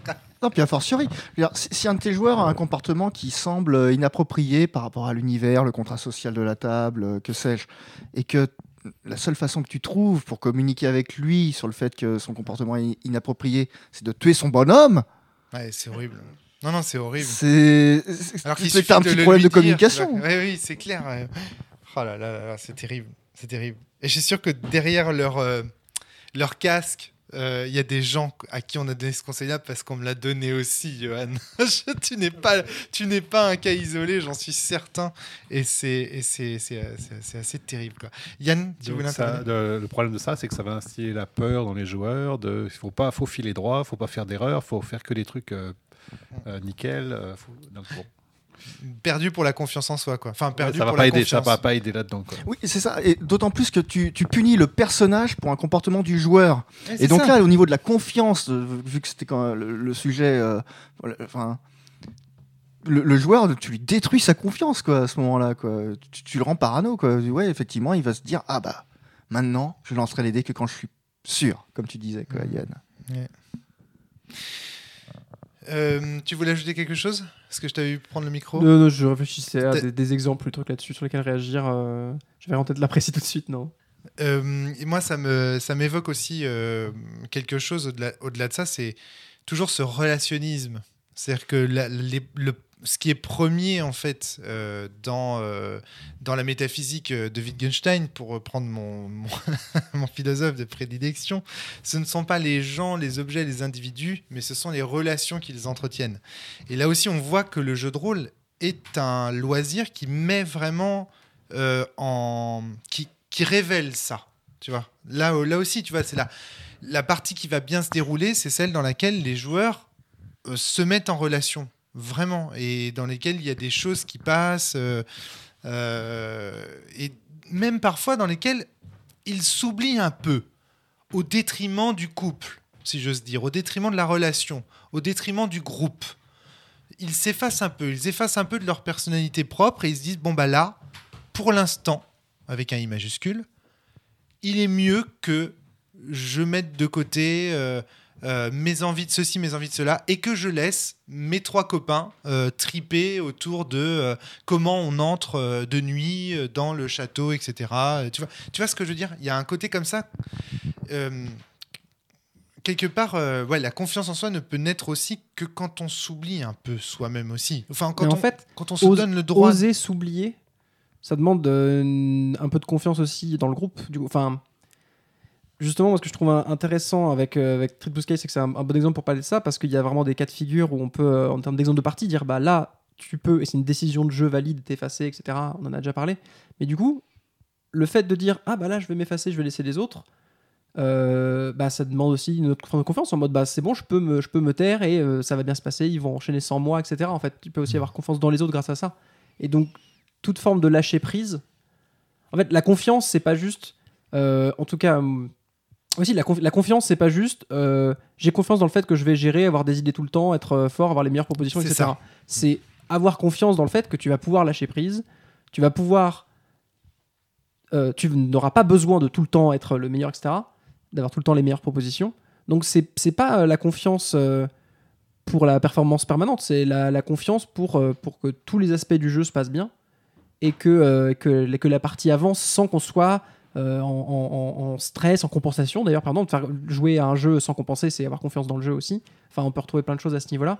Bah, le jouer en lâcher prise de Fred Synthèse, encore une fois, c'est vraiment ça, quoi. C'est faire confiance au système pour nous porter, nous pousser là où on s'y attendait pas, et d'où aussi la notion de vide fertile par ailleurs, etc., etc. Bah, le vide fertile, c'est beaucoup ça, ouais. C'est Bah sûr oui, que... oui. Mais tu vois, le terme confiance, au départ, moi, il m'a caché un peu le sujet du podcast. Parce que justement, la confiance, c'est souvent la confiance en soi. En fait, là, j'ai l'impression que la confiance que tu cherches à encourager, merci beaucoup, Yann. Merci, vraiment, de m'avoir tendu cette tisane. J'en avais besoin. Mais tu vois, c'est un peu plus la confiance du groupe, en fait, que tu vises. Mais tu vois, confiance collective. Qu'est-ce que c'est ? En fait, c'est pas tellement de la confiance. C'est un nouvel état que tu nous proposes là. C'est une forme de vivre ensemble. À défaut d'avoir un terme pour ça, commencer par la confiance. En fait, là aussi, tu es très politique. Je pense que ce qu'on a montré, c'est que confiance. Justement, c'est ce qu'on a montré. En fait, on est tombé dans le piège, mais aussi parce que les deux sont indissociables, en fait. Finalement. Parce que la confiance en soi, on a montré qu'elle se construisait par des expériences passées de confiance des autres. Donc c'est pas si scindé que ça. On peut pas se passer de la confiance en soi, tu vois. Je me demande. Tu vois, est-ce qu'on peut pas juste avoir un espèce de sentiment de groupe, tu vois, qui prendrait le relais non, Jérôme ? Et là, je pense à ces ateliers de confiance en soi. On voit surtout ça dans des séries ou des films américains. Quelqu'un se met debout sur une table et il se laisse tomber en arrière et tout le monde le rattrape. Et ça permet de renforcer la cohésion du groupe. Et mine de rien, pour faire un parallèle qui vaut ce qui vaut, en GN, pour favoriser la confiance, ils font des ateliers. Alors, ils ne se laissent pas tomber d'une table, mais... Oui, c'est très proche. Tu viens de parler du GN, parce que j'avais complètement oublié, mais c'est vrai que c'est un... tu parlais de cas d'improvisation au début. C'est une forme de jeu qui, pour beaucoup de gens, est encore plus intimidante que le jeu de rôle, qui a des enjeux particuliers aussi. Ça demande beaucoup de confiance dans plein d'aspects. Donc c'est sûr que le GN n'échappe pas du tout à ces questions, loin de là. Avec la convergence, c'est sûr, quoi. Ouais. Johan, tu voulais ajouter un petit élément ? Ouais, pour la cohésion de groupe et pour le fait, en fait, de faciliter les interactions entre le groupe et la pertinence de chaque individu dans le groupe. Il y a une image qui revient souvent et tu l'as très bien mise en place dans Donjons et Dominos.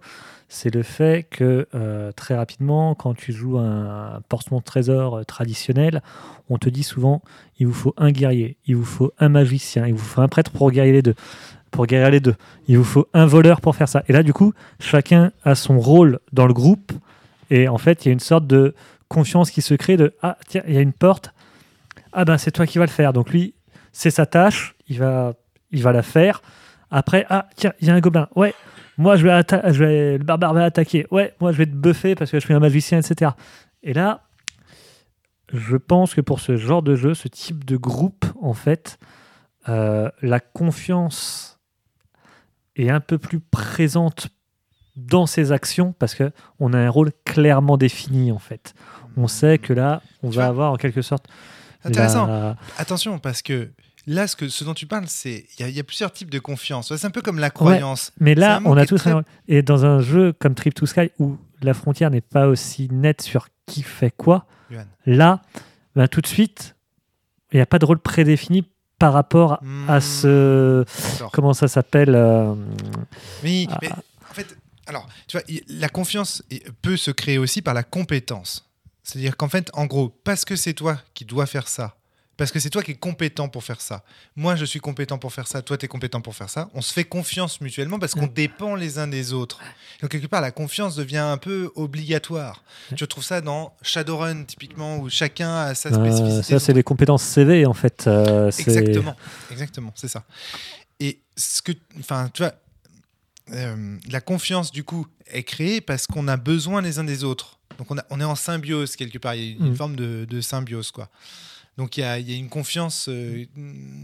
L'organisme serait bancal s'il n'y avait pas. Alors, des fois, ça peut se prendre les pieds dans le tapis aussi. Je vais faire une référence à Noël Buck, une fois n'est pas coutume. Mais comment ça ? Mais le troll n'avait pas d'arc. Pourquoi j'ai pris une flèche ? Moi, je me rappelle de mes parties de Donjons et Dragons 3 quand j'ai commencé, où mes guerriers ou mes prêtres qui allaient au corps à corps finissaient le dos blindé de flèches et de dards lancés par leurs alliés. Et ça donnait des discussions en mode non, tu arrêtes maintenant, s'il te plaît, tu poses cet arc. J'ai pas envie de m'en prendre une dans le cul encore. Et enfin bref, mais malgré le côté un peu bracassé, comme ça, un peu Scooby-Doo, il y avait le côté effectivement, bah ouais, mais on a qu'un seul prêtre sous la main, donc on reste ensemble. Donc malgré tout, ça marchait quand même un peu. Heureusement qu'il y a les prêtres quand même. Hein.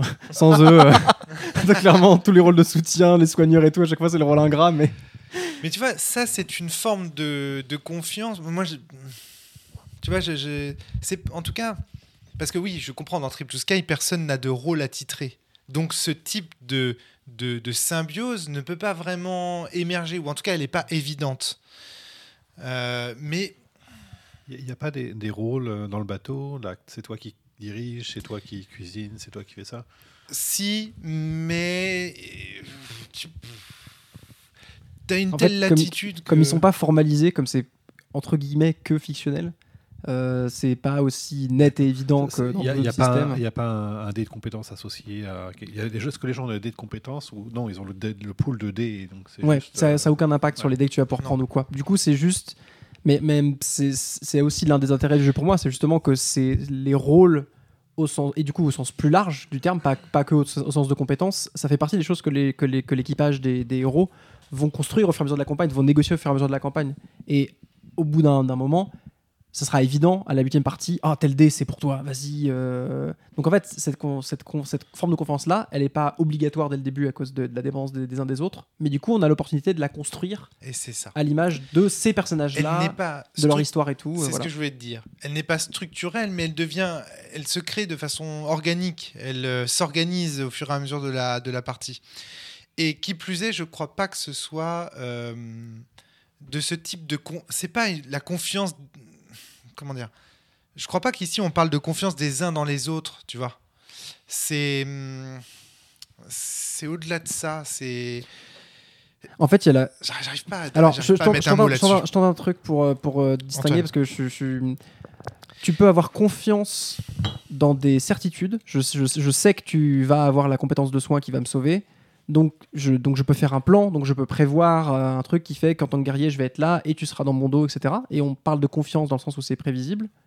Mais il y a aussi la confiance dans l'incertain, dans le sens, je sais pas ce qui va se passer, malgré tout, je vais essayer de faire fi du doute, de la peur, etc. Je vais avoir confiance. Je sais pas ce qui va se passer, mais go, on y va ensemble. Ouais. Je pense que c'est ces deux-là la différence. Il y a une confiance dans le lâcher prise, on a déjà parlé de lâcher prise plusieurs fois. Faire confiance, lâcher prise. J'arrive pas, mais je trouve que il est pas bon ce mot en fait. C'est faudrait quelque chose d'autre. On cherche quelque chose pour.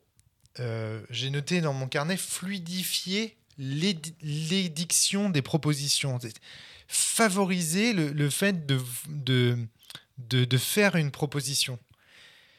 Et alors évidemment, le contexte est tout joue, c'est-à-dire que le fait que j'ai confiance dans les gens, enfin, il faudrait trouver un autre mot. En tout cas, je trouve que le mot confiance, il est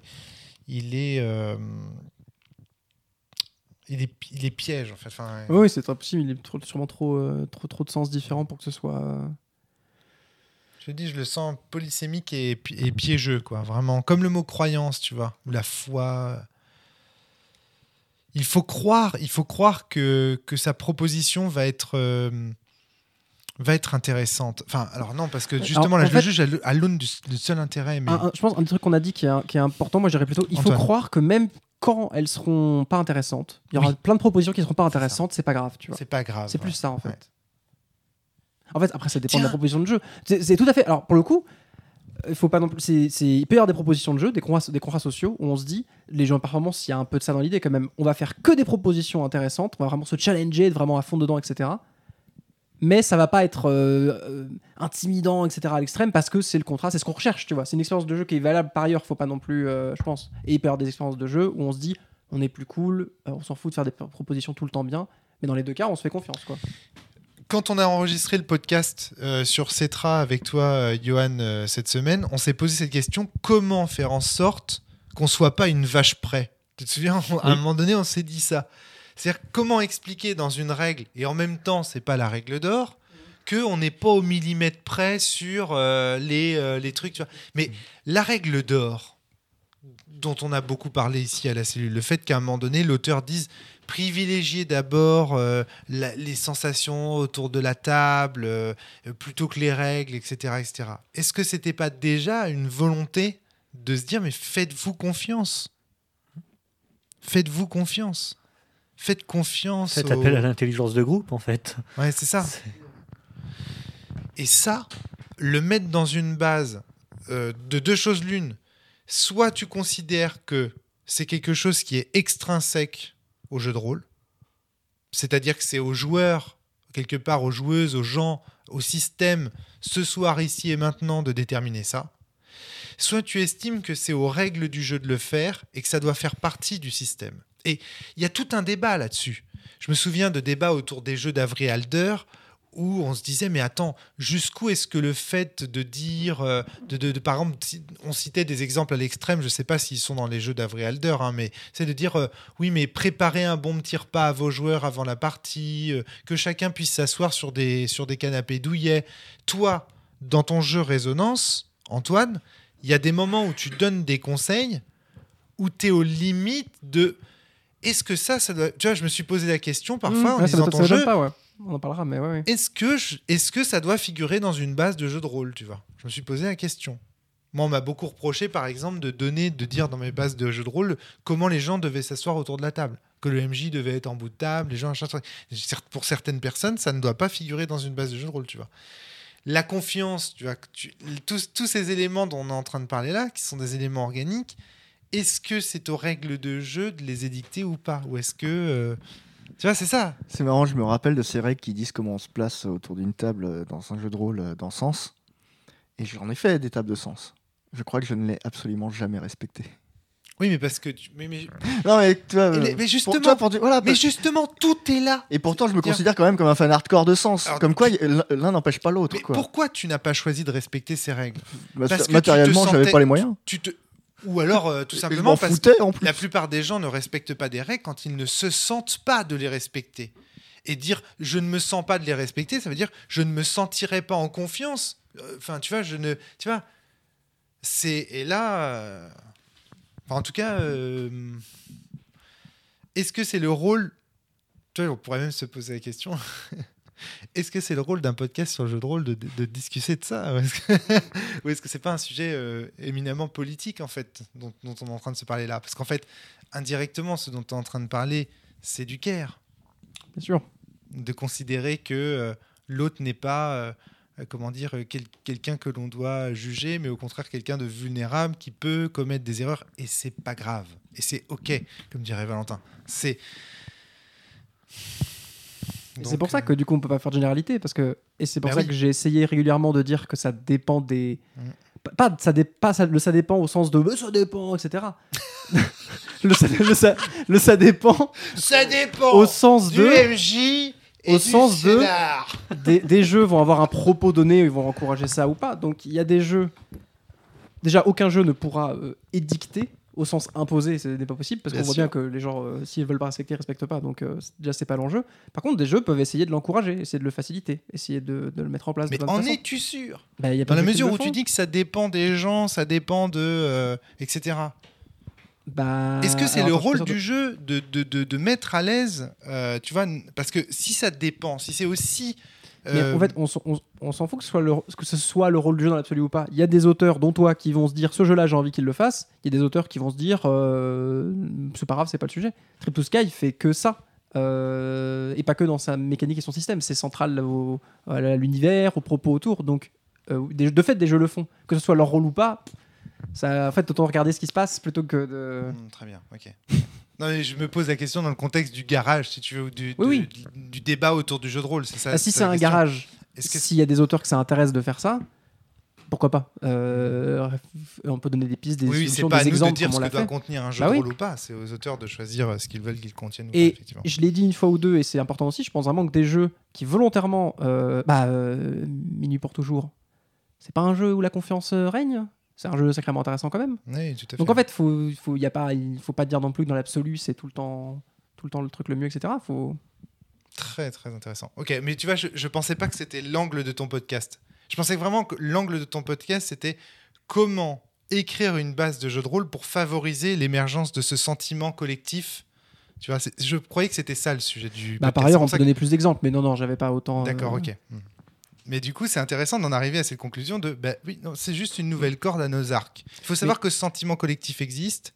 Et qu'est-ce que vous voulez en faire Mais par exemple, pour donner un peu l'envers du décor, ce podcast-là, il s'est passé comment? C'est-à-dire que moi, je suis arrivé en mode on fait quoi comme podcast ce soir, etc.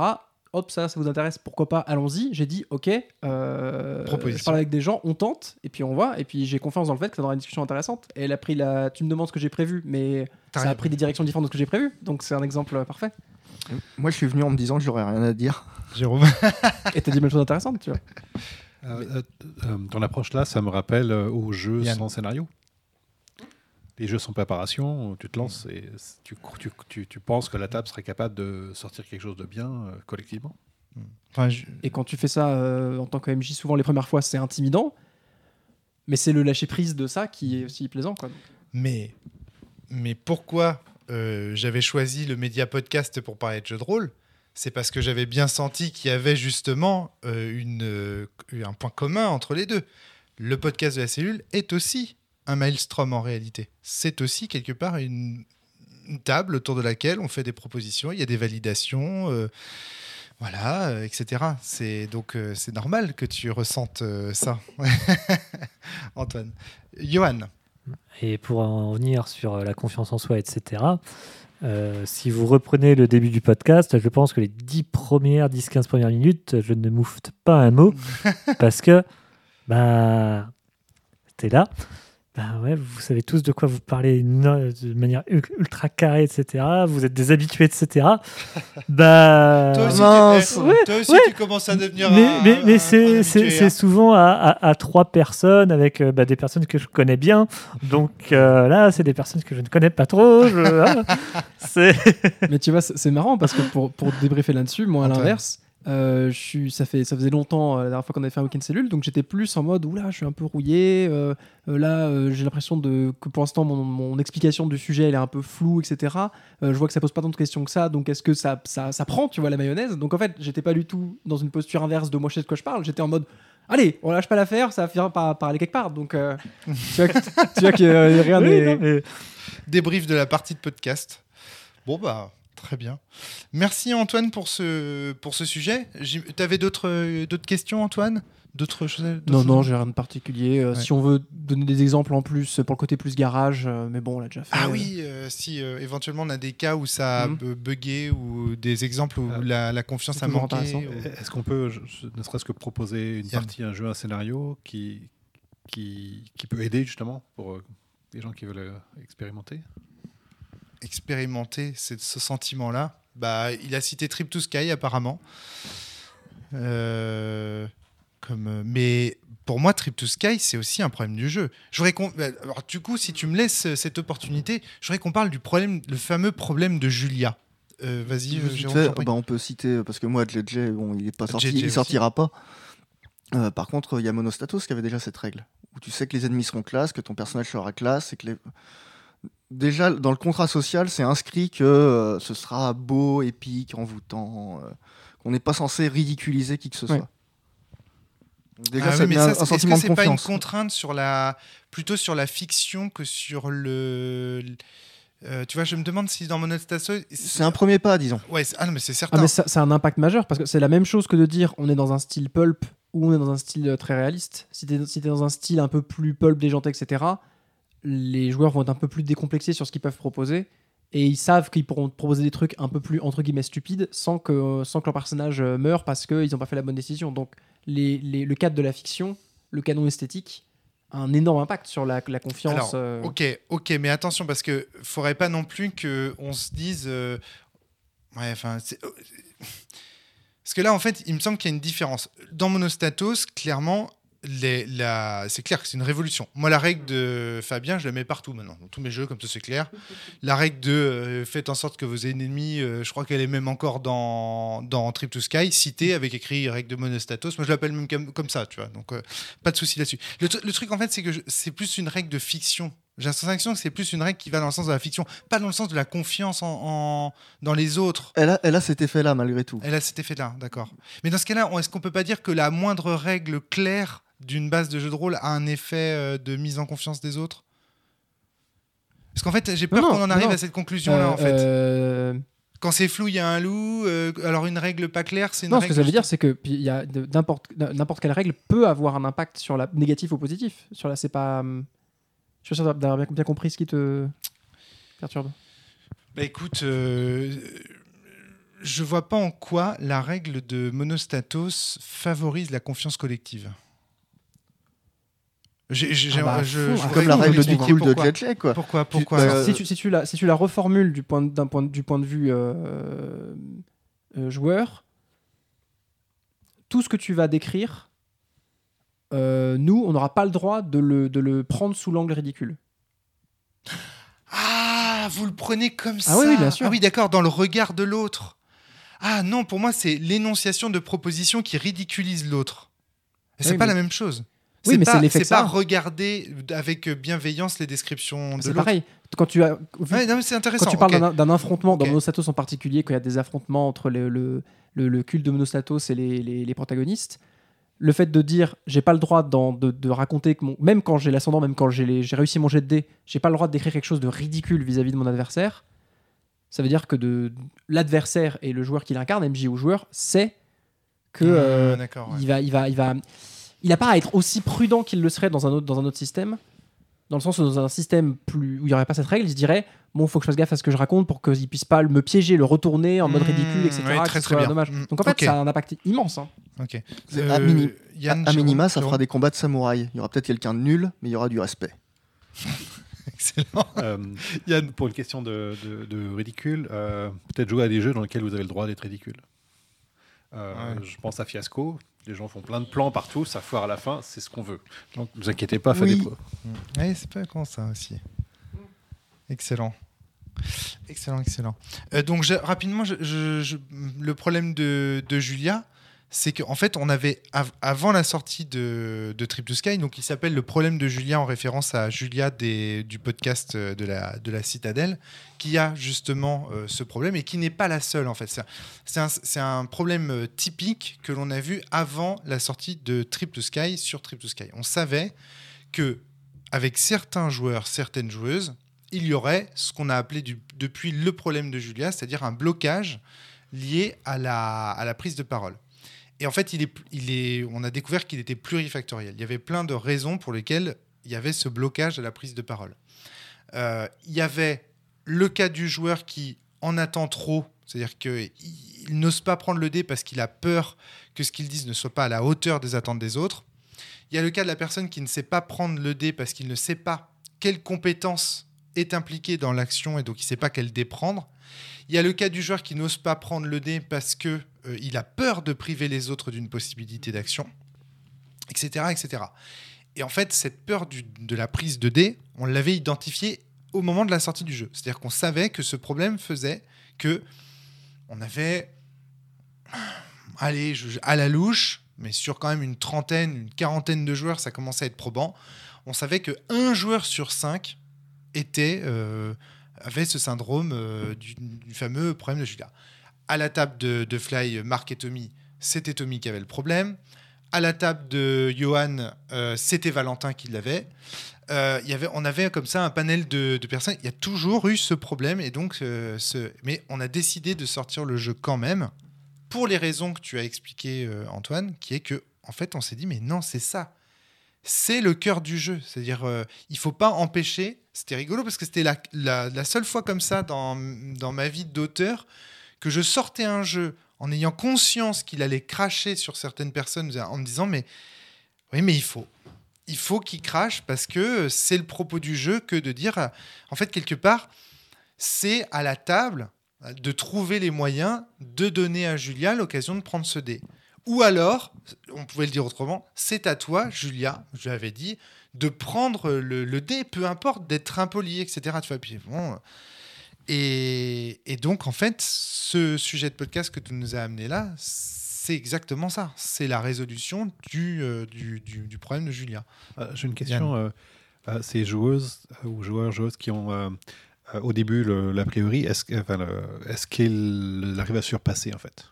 À un moment, prendre la parole, dire non, c'est bon, j'ai compris, je peux prendre la parole, je peux prendre le dé. Alors, je ne veux pas parler à la place de Valentin, mais par exemple, on a observé, nous, en tant que joueurs autour de Valentin, qu'avec le personnage adéquat, il y arrivait. Ce qui est rigolo, c'est que la solution du personnage de Julia dépend, justement, on en revient à ça, il dépend de la personne qui est touchée par ce problème.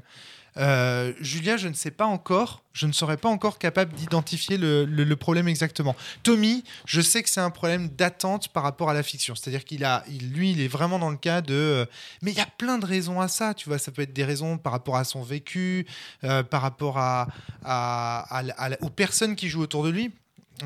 Qui est là, présent, qui me regarde, tu vois. Si je joue avec des gens... qui sont mes amis avec qui je suis en confiance, je vais prendre le dé facilement. Mais par contre, si je joue avec des gens que je connais moins, je vais être plus amené à vouloir me surpasser et donc à ne pas réussir à prendre le dé, etc., etc. Donc le problème, en fait, n'a pas une solution. Il a une solution par personne et voilà. Donc on en revient à ce que tu disais là. C'est pour ça, du coup, qu'il n'y a pas de solution générique et que c'est dans la spécificité de chaque table et des relations que les bons conseils et les bonnes démarches pourront être amenés, parce qu'il y a des conseils un peu larges. Moi dans Trip to Sky, un truc qui me revient souvent comme idée, c'est d'essayer, pour une piste de solution large, c'est de dire aux gens, vous savez, une proposition pour prendre un dé, ça peut être 2 mots. Mais oui. Et en fait, parfois les gens se mettent une énorme exigence en mode non, pour mériter le dé, il faut que je fasse une phrase et tout. Et oui, si tu fais tout le temps 2 mots, ça sera entre guillemets pas assez ou quoi selon l'exigence de la table. Mais au contraire, si à un moment donné tu dis juste je dégaine mon arme. En prenant le dé, hein. Antoine a fait le geste de prendre le dé. Doucement. En fait, le fait de peu parler, c'est une proposition aussi. À l'inverse, le fait de... Enfin, il y a plein de choses possibles pour varier, pour pas être tout le temps dans le même type d'exigence. Excuse-moi, mais t'as pas fait que prendre le dé. Tu l'as pris lentement, tu m'as regardé dans les yeux. Oui. Tu vois, je prends mon arme. Tu vois, parce que parfois, c'est juste l'effort d'imagination des mots, des descriptions qui manque. Ouais. Donc, en fait, tu peux dire, mais dis très peu de mots. Ou tu diras la suite après, quoi. Enfin, il y a plein de techniques, d'astuces, de joueurs, de MJ. Oui, mais alors... pour pallier ce genre de choses. Je te le dis autrement, ce qui est bizarre, c'est que moi, je n'avais jamais observé ce problème avant Trip to Sky. Ah bon ? Alors... Ah non. Alors, non, jamais. Tu n'avais pas observé son ampleur ou le côté qu'il arrive autant, mais tu avais déjà observé des problèmes similaires en jeu de rôle quand même, enfin forcément. Sens néant, t'avais pas vu ça ? Non. Non. Le problème de Julia est apparu avec Trip to Sky, où là vraiment on a vu ce blocage. Moi, j'avais jamais vu de joueur bloqué comme ça avant. Jamais. Jamais. Je vous mens pas. Ouais, alors, je vois ce que tu veux dire, dans le sens où c'est vrai que j'ai vu des gens mal à l'aise, mais des gens bloqués complètement. Ouais. Voilà, c'est-à-dire que là, pouf, ça casse. Tu vois vraiment le. Enfin, je suis désolé, mais non, jamais. Hein. Va des mécoms et tout, j'ai vu des tas de problèmes, des problèmes de conjonction entre la fiction et le plateau. Sur Sens, j'ai vu des tas de problèmes et j'avais vu des jeux genre bloqués comme ça, vraiment en mode. Tu vois, vraiment en mode. Il se passe quelque chose qui casse le moteur. Il y a un frein, coup d'arrêt d'un seul coup, paf! Et tout le monde s'arrête, tout le monde se tait, c'est gênant. Comme c'est gênant, ça freine encore plus. Et vraiment, je n'avais jamais vu un système de jeu calé comme ça. Jamais. Est-ce que dans les systèmes de jeu où tu n'as pas vu ces personnes qui bloquent, en fait, c'est des jeux où chacun a son matériel, chacun a ses dés. Parce que là, Trip to Sky, c'est très particulier. Non seulement tu prends la parole, mais tu prends le matériel des autres, en fait. C'est le pot commun. Et en fait, il faudrait peut-être, et là, du coup, ça me donne des idées pour moi, faire mon début de campagne, ça va être de faire, en fait, un scénario, en fait, du moins une première partie, des premiers tours de table, où les gens, en fait, ça va être plus ou moins, il faut que je trouve comment amener le fait de montrer que chaque joueur va devoir, au moins une fois pendant cette partie-là, prendre les dés avec un mot, prendre le dé avec 2 mots, ou avec une phrase complète, pour leur montrer, ben voilà comment prendre les dés, en fait. Et que non, prendre les dés, c'est pas empiéter sur les autres, c'est le pot commun qui va souder le bateau en fait. Il y a un tiers de la base qui est consacré à des conseils par rapport à ça. Tu vois, c'est Ouais. vraiment, on sent bien que c'est le cœur du truc. Ouais.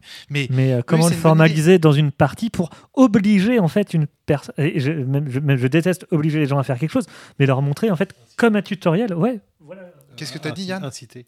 Inciter, ouais. Exactement, ouais. Inciter les gens à apprendre et leur montrer que c'est un geste naturel en fait. Faire une sorte de comme une rééducation en fait pour apprendre à marcher ou autre, leur dire voilà, contrairement là en fait vous n'avez pas vos dés à vous avec votre joli petit marteau et tout sur vos dés, là vous prenez dans les dés qui sont là égaux en fait. Jérôme? Je suis tellement passé à côté du propos de Trip to Sky. Ah ouais, est-ce que ça y est, avec cette discussion, tu as l'impression de Ah oui, de là, découvrir des choses? là, je comprends pas mal de choses. Ouais.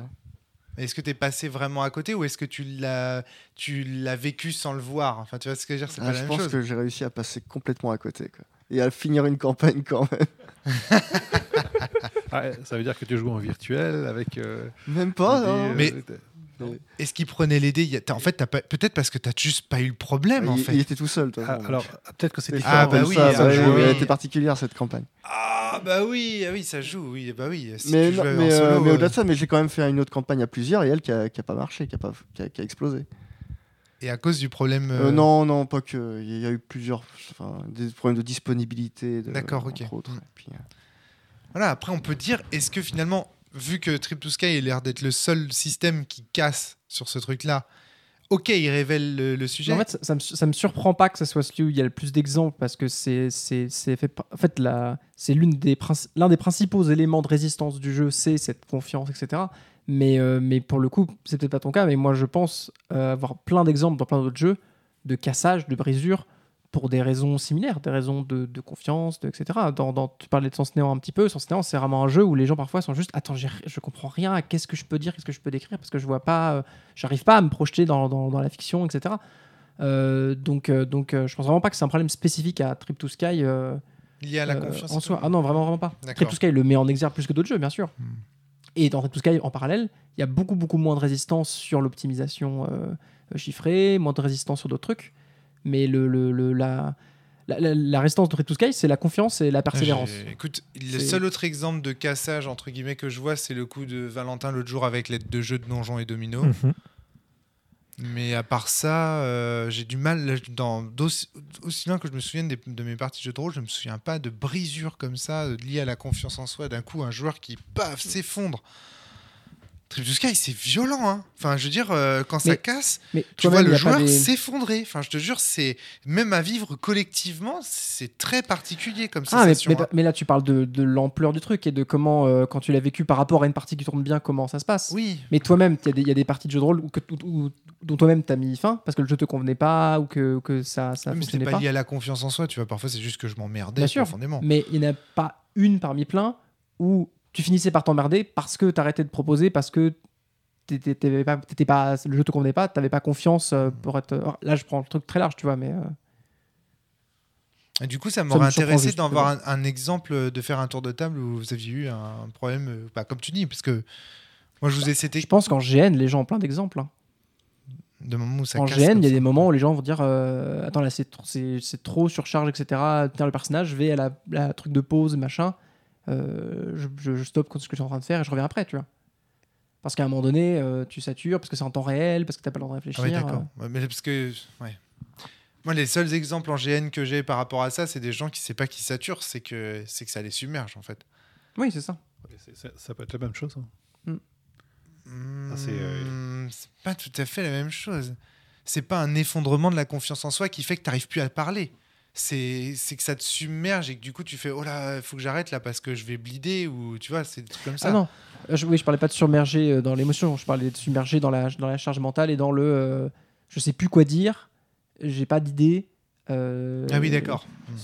Voilà. Et là, ça, du coup, c'est l'effondrement de la confiance. Quoi. Je suis pas à la hauteur. Et d'ailleurs, je suis pas à la hauteur par rapport aux autres. Il y a quelque chose dont on n'a pas du tout parlé dans ce podcast, c'est les outils de sécurité émotionnelle qui peuvent justement être des bons moyens et vecteurs de confiance de groupe. Mais tu vois, autre chose qui marche bien pour aider la confiance, c'est ce que vient de souligner Antoine. C'est vrai que c'est le côté convergence et immédiat du GN qui t'interdit d'avoir le temps de réfléchir Moi, je sais que ça me tétanise, moi, quand je fais du GN. Parce que, et justement, c'est un des trucs que j'apprécie en JDR, quand on n'est pas dans l'acteur studio, je sais pas quoi, c'est le droit au silence. Ouais. Et le droit au silence, C'est le droit au silence aussi, ça fait partie des grandes avancées de prosopopée et de Frédéric Sintès par rapport à ça. Et quand tu sais que tu as le droit de prendre quelques secondes avant de reprendre la parole, etc., qu'on va pas te couper la parole tout de suite pour dire « Et moi, je... » Ça aide aussi, tu vois, à se dire « Ok, je réfléchis. » Peut-être qu'il y a ça aussi dans Trip to Sky. L'urgence, parce que tu dis que quelqu'un d'autre pourrait prendre le dé que tu convoites. Et ça doit jouer, peut-être. Parce que c'est en scène de problème. Oui, le contexte d'urgence est là. Johan. Moi, pour rebondir un peu sur ce qui se dit là, et j'en parlais un petit peu en milieu de podcast, sur le fait que plus il y a de compétences et de caractéristiques sur une feuille, moi en tout cas, c'est ce que j'ai remarqué avec mes joueuses et mes joueurs, c'est que plus les joueurs vont en fait pouvoir botter en touche facilement et se dépêtrer de il va falloir imaginer des choses. Et du coup, vas-y Yann, tu veux parler ? La feuille joue un rôle d'échafaudage. Oui, ça me rappelle les joueurs, c'est leur tour d'action. Yann. Ils font j'ai pas d'idée, je sais pas quoi décrire, je tape, je parle même pas, je jette le dé et on voit ce que ça donne. C'est une forme de défausse en fait. Oui, le personnage, la feuille de perso, c'est une béquille en fait pour ça. Le fameux j'attaque. Bah ouais. Mais entre une feuille de perso où tu as 5 à 6 compétences chiffrées et une feuille de perso de Donjons et Dragons où tu en as une bonne vingtaine, les joueurs vont être beaucoup plus à même avec une feuille de Donjons et Dragons ou Cadwallon, comme je disais, peu importe, dès le moment où tu as pas mal d'exemples de ce que tu peux faire, ou du moins ce que je disais, les fameux feuilles de perso CV, où du coup tu as toutes les compétences alignées les unes derrière les autres, les joueurs vont être plus à même d'en sélectionner une et ça, du coup, je jette mon jet. Et effectivement, comme tu disais, sans forcément décrire quelque chose derrière, sans forcément faire une proposition, ils vont en fait juste lancer le dé et dire voilà, je vais faire ça. Et ça, pour certains, ils vont prendre tout autant de plaisir à écouter l'histoire et le maelstrom qui va se faire autour, les propositions qui vont être faites. Mais quand ça va être leur tour, ils vont être plus en mode ma seule moyen de participer, ça va être de faire ça en fait. Il leur faut obligatoirement faire une proposition, mais du coup pas. Mais tu vois, ça semble être une solution par défaut. Il y a un côté, je me complètement. défausse. J'ai rien à dire, j'appuie sur le bouton, quoi. Tu vois. C'est il y a un côté comme ça. Quoi. Peut-être que c'est une étape dans l'apprentissage du jeu de rôle et de la prise de confiance, etc. Déjà appréhender les mécaniques sous-jacentes et après comprendre l'écosystème du Maelstrom et compagnie, en fait. C'est même très possible. J'ai aucun exemple en tête comme ça, mais il y a sûrement des jeux qui consciemment ont un certain nombre d'options par défaut, de cartes de défausse, dans le sens où au pire, tu as tes actions un peu de base, mais par ailleurs, pour les moments où tu as un peu plus d'idées, etc., tu as des actions un peu plus inhabituelles, qui demandent un peu plus de décrire, qui en soi sont encouragées, parce qu'elles sont plus optimales ou autres. Et du coup, il y a moyen d'avoir quelque chose qui s'équilibre entre le fait de pas être coincé si tu n'as pas d'idée, tu as des solutions de secours, et en même temps, tu peux... les moves des PBTA, il y a un côté un peu comme ça, parce que c'est moins contraignant, je pense, que les... Je sais pas, c'est difficile à dire comme ça. Dans les PBTA, il n'y a pas trop ce système de... Le problème des PBTA, c'est que... Un PBTA, on rappelle, Power by the Apocalypse, les jeux propulsés par l'Apocalypse. Les moves, normalement, sont déclenchés par la narration. Donc, tu es censé dire ce que tu fais, et ensuite, quelqu'un dit « Ah, on dirait que c'est ça le move », et donc on va quand jeter les... Après, mais c'est pas tu jettes le dé et après tu vois qu'est-ce qui a marché ou pas. En principe. Oui, du coup c'est peut-être entre les deux quoi. Ça peut aider mais pas autant que la compétence défausse. En tout cas, merci beaucoup Antoine pour ce sujet. Je pense qu'on a bien brossé. Ça ressemble à un garage, tu vois, parce que tu donnes des clés pour favoriser cette confiance collective. Enfin, c'est très en même temps discussion jeu de rôle. Merci Jérôme, merci Antoine, merci Johan, merci Yann. Et c'est l'heure de se souhaiter de bonnes vacances. Portez-vous bien, jouez bien. Pendant ces vacances. Et puis, on se retrouve à la rentrée. Protégez-vous du soleil. Ouais, c'est clair. Faut se protéger du soleil. Ou en profiter tant qu'il est là. Merci, merci beaucoup à tous. Allez, bonnes vacances à tous. À bientôt.